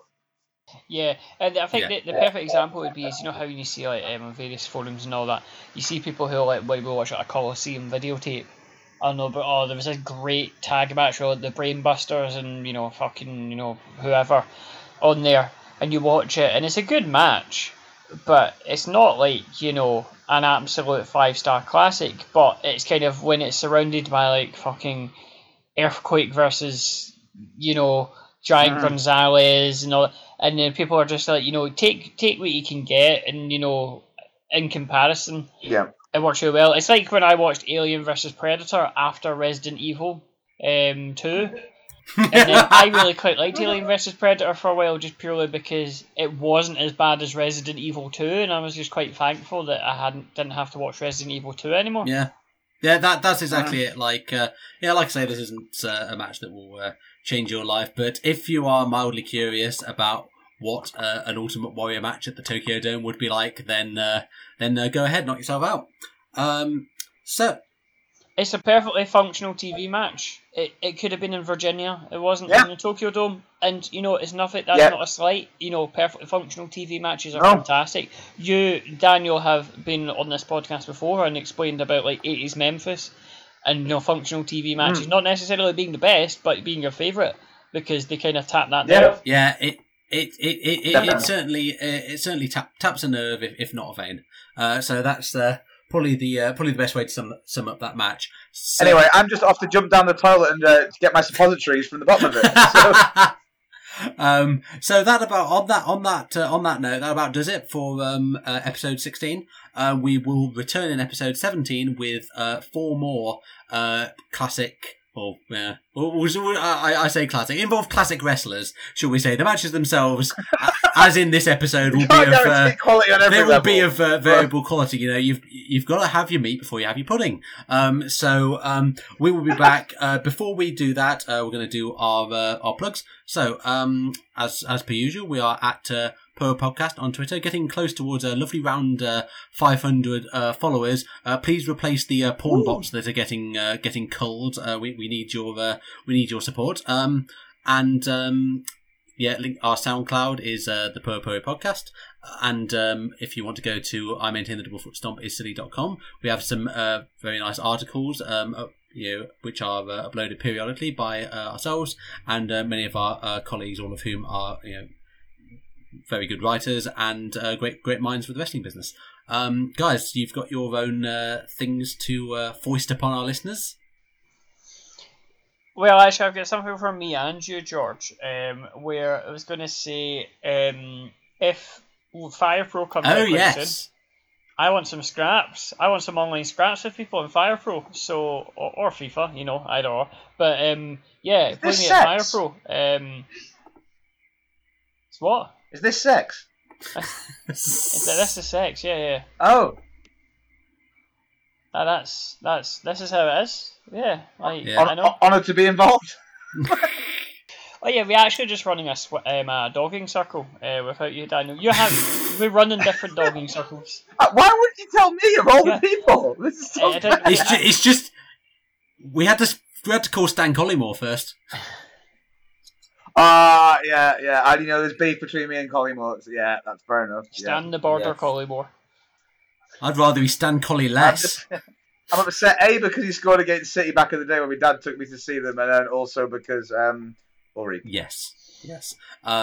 So yeah, come play us at Fire Pro. David is Viano 14. I am Viano 14, on PS4, and I think I'm Stato, but I can't remember. So I'll get back to you on that. Maybe in episode 17, I'll look at what my PlayStation Network handle is, and then you can ban me up for some matches. Yes, would you like to tell our lovely public about your musical endeavours as well? Yeah, I'll go first. Fastwork.bandcamp.com. Abdullah Kobayashi. Buy me things. I need money. So yeah, do that. We've done lots of weird Japanese wrestling themed stuff. Also lots of releases that have nothing to do with Japanese wrestling that aren't by me, but whatever's best for you. And yeah, Daniel has some equally abrasive and awful music. Yeah, no doubt. So you can get my music at handloomlament.bandcamp.com. And if you like all forms of social surrealism, drone, tin can sounds of kettles, radiators, loads of spoken word bullshit over the top of it, and really cacked out old crap synths, then check it out. If you don't, because you're a fucking normal, well-adjusted person, then I suggest that you check me out on Twitter at the Ultimate Poo. At the Ultimate Poo. I only really tweet about wrestling. There might be the odd thing about something involving the far left Chris, the hard left Chris, but no. Usually I feel that your Twitter has went downhill ever since you replaced your bio, because it used to be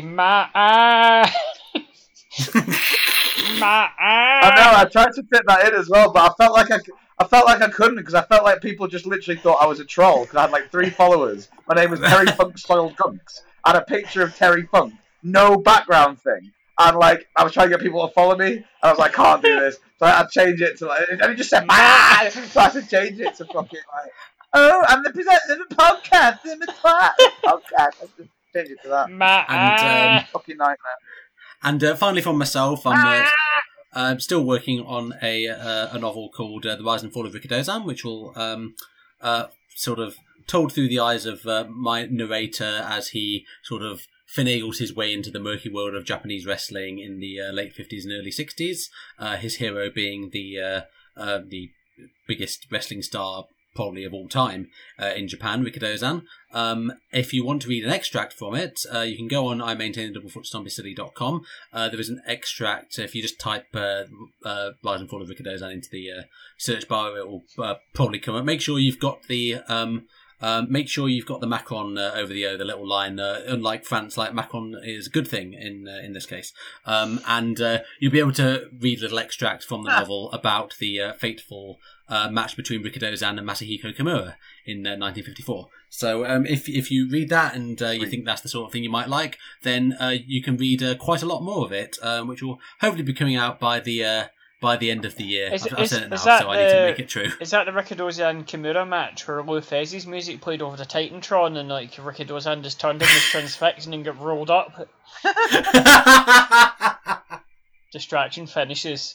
No, it's the one. It's the one where Lou Thesz was on guest commentary, and then he stood up on the table and got his knob out.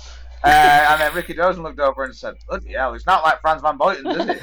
And then he got rolled up. Lou Thesz's entrance theme, the Boogie Woogie Bugle Boy from Company B, started playing. Remember, no, Lou Thesz's theme was just the Ultimate Warrior's theme, but he was chased out by someone, just with a stick. My favourite Lou Thesz moment in wrestling is when Mark Madden made a joke about him on Nitro in 2000 when someone was beating up a woman and Lou Thesz sued him. I'm just gonna say that's so old school. I'm just going to say Lou Thesz's somewhat retrograde opinions on women wrestling, notwithstanding, I think we can agree Mark Madden getting sued is unequivocally a very good thing. It's fucking hilarious. There's still a thread on the Wrestling Classics forum of Lou Thesz's wife coming out and going, Lou Thesz does not endorse women being beaten up. I want a full retraction, and then just lawyers get involved, and it was all hilarious. Absolutely brilliant. It's just like Dave Meltzer just going yeah, I mean, kind of cool, yeah, whatever, yeah, I guess, yeah, what, yeah. I mean, I'm not saying that Lou Thesz is slimmed down in his 80s, but he just looked a lot fitter when in his 30s. That's all I'm saying. Yeah, it's fair enough, though. Yeah. So, with that frankly bizarre tangent ringing in your ears, I bid you adieu. We've really enjoyed talking about these Hulkamania matches with you. I hope you've enjoyed listening to it, and we'll see you again in episode 17, Electric Boogaloo. Thank you very much. Bye.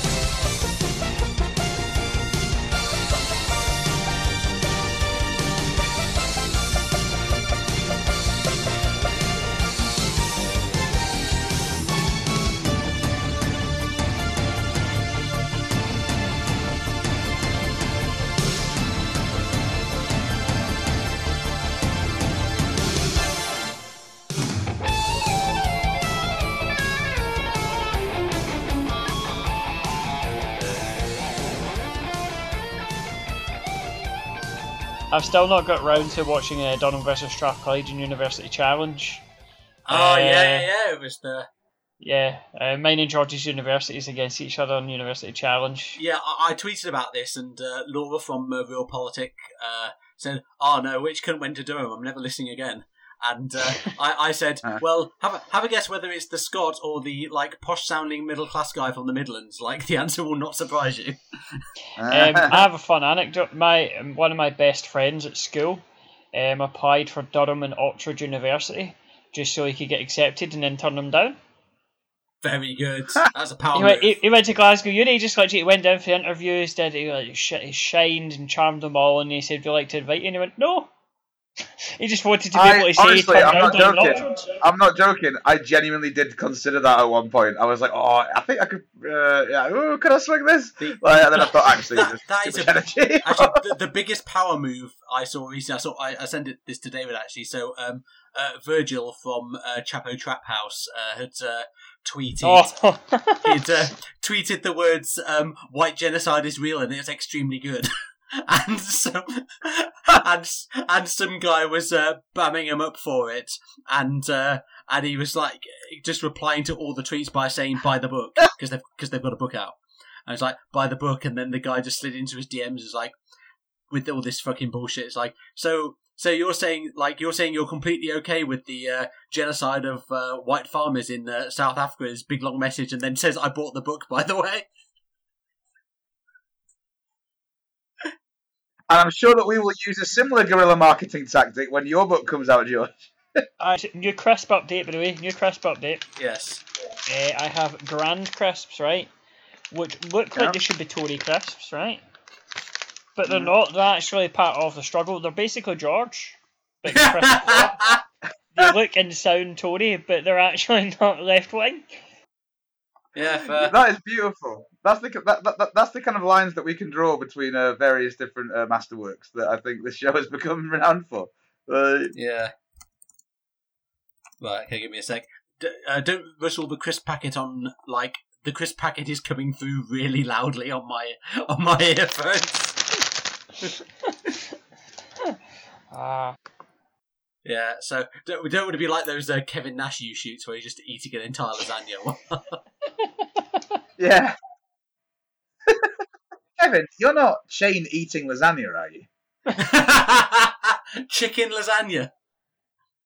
To be fair, they used to do chicken lasagna at my balls. It was pretty good. I've made 3 different types of lasagna. Half fun. A lot of people think that I was ordering food, but actually I was actually ordering a real half and half. Ah, look at the giant salad. Giant salad. Ah, very nice. Thank you, sir. We're having some Italian food while we do an interview.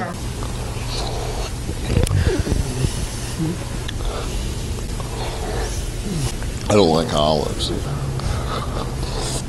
Oh well.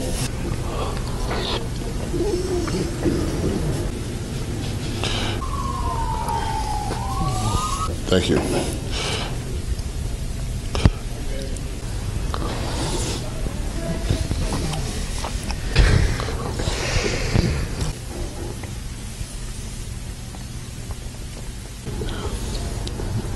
But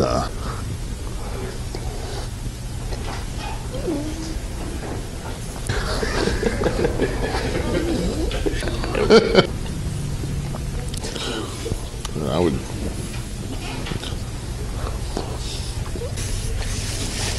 I might watch Beth Phoenix squat. One second, sorry. I'm just going to get my charger and then I'll start. Sorry, I'm just don't want to get out of juice. All right, 1 second. Yeah, that's all right. Juice Robinson. Just Robinson. Making sure he doesn't run out of juice. Is Juice Robinson a pun on Robinson's Diluting Juice? Probably not, but I think it is to me. Because I'm happy to go with that. I just call his name I as think Juice so. Robinson. Yeah, he really loves black apple and blackcurrant diluting juice. Juice Robinson, Juice and the Family Robinson. That could be a good marketing campaign for him. Oh, here we go. Can we Lend get me Cesaro, and if Cesaro ever bins WWE and goes to New Japan, can we have him and Juice Robinson in a team called the Swiss Family Robinson? Yeah. That would be good money. Oh my god. That would be very good.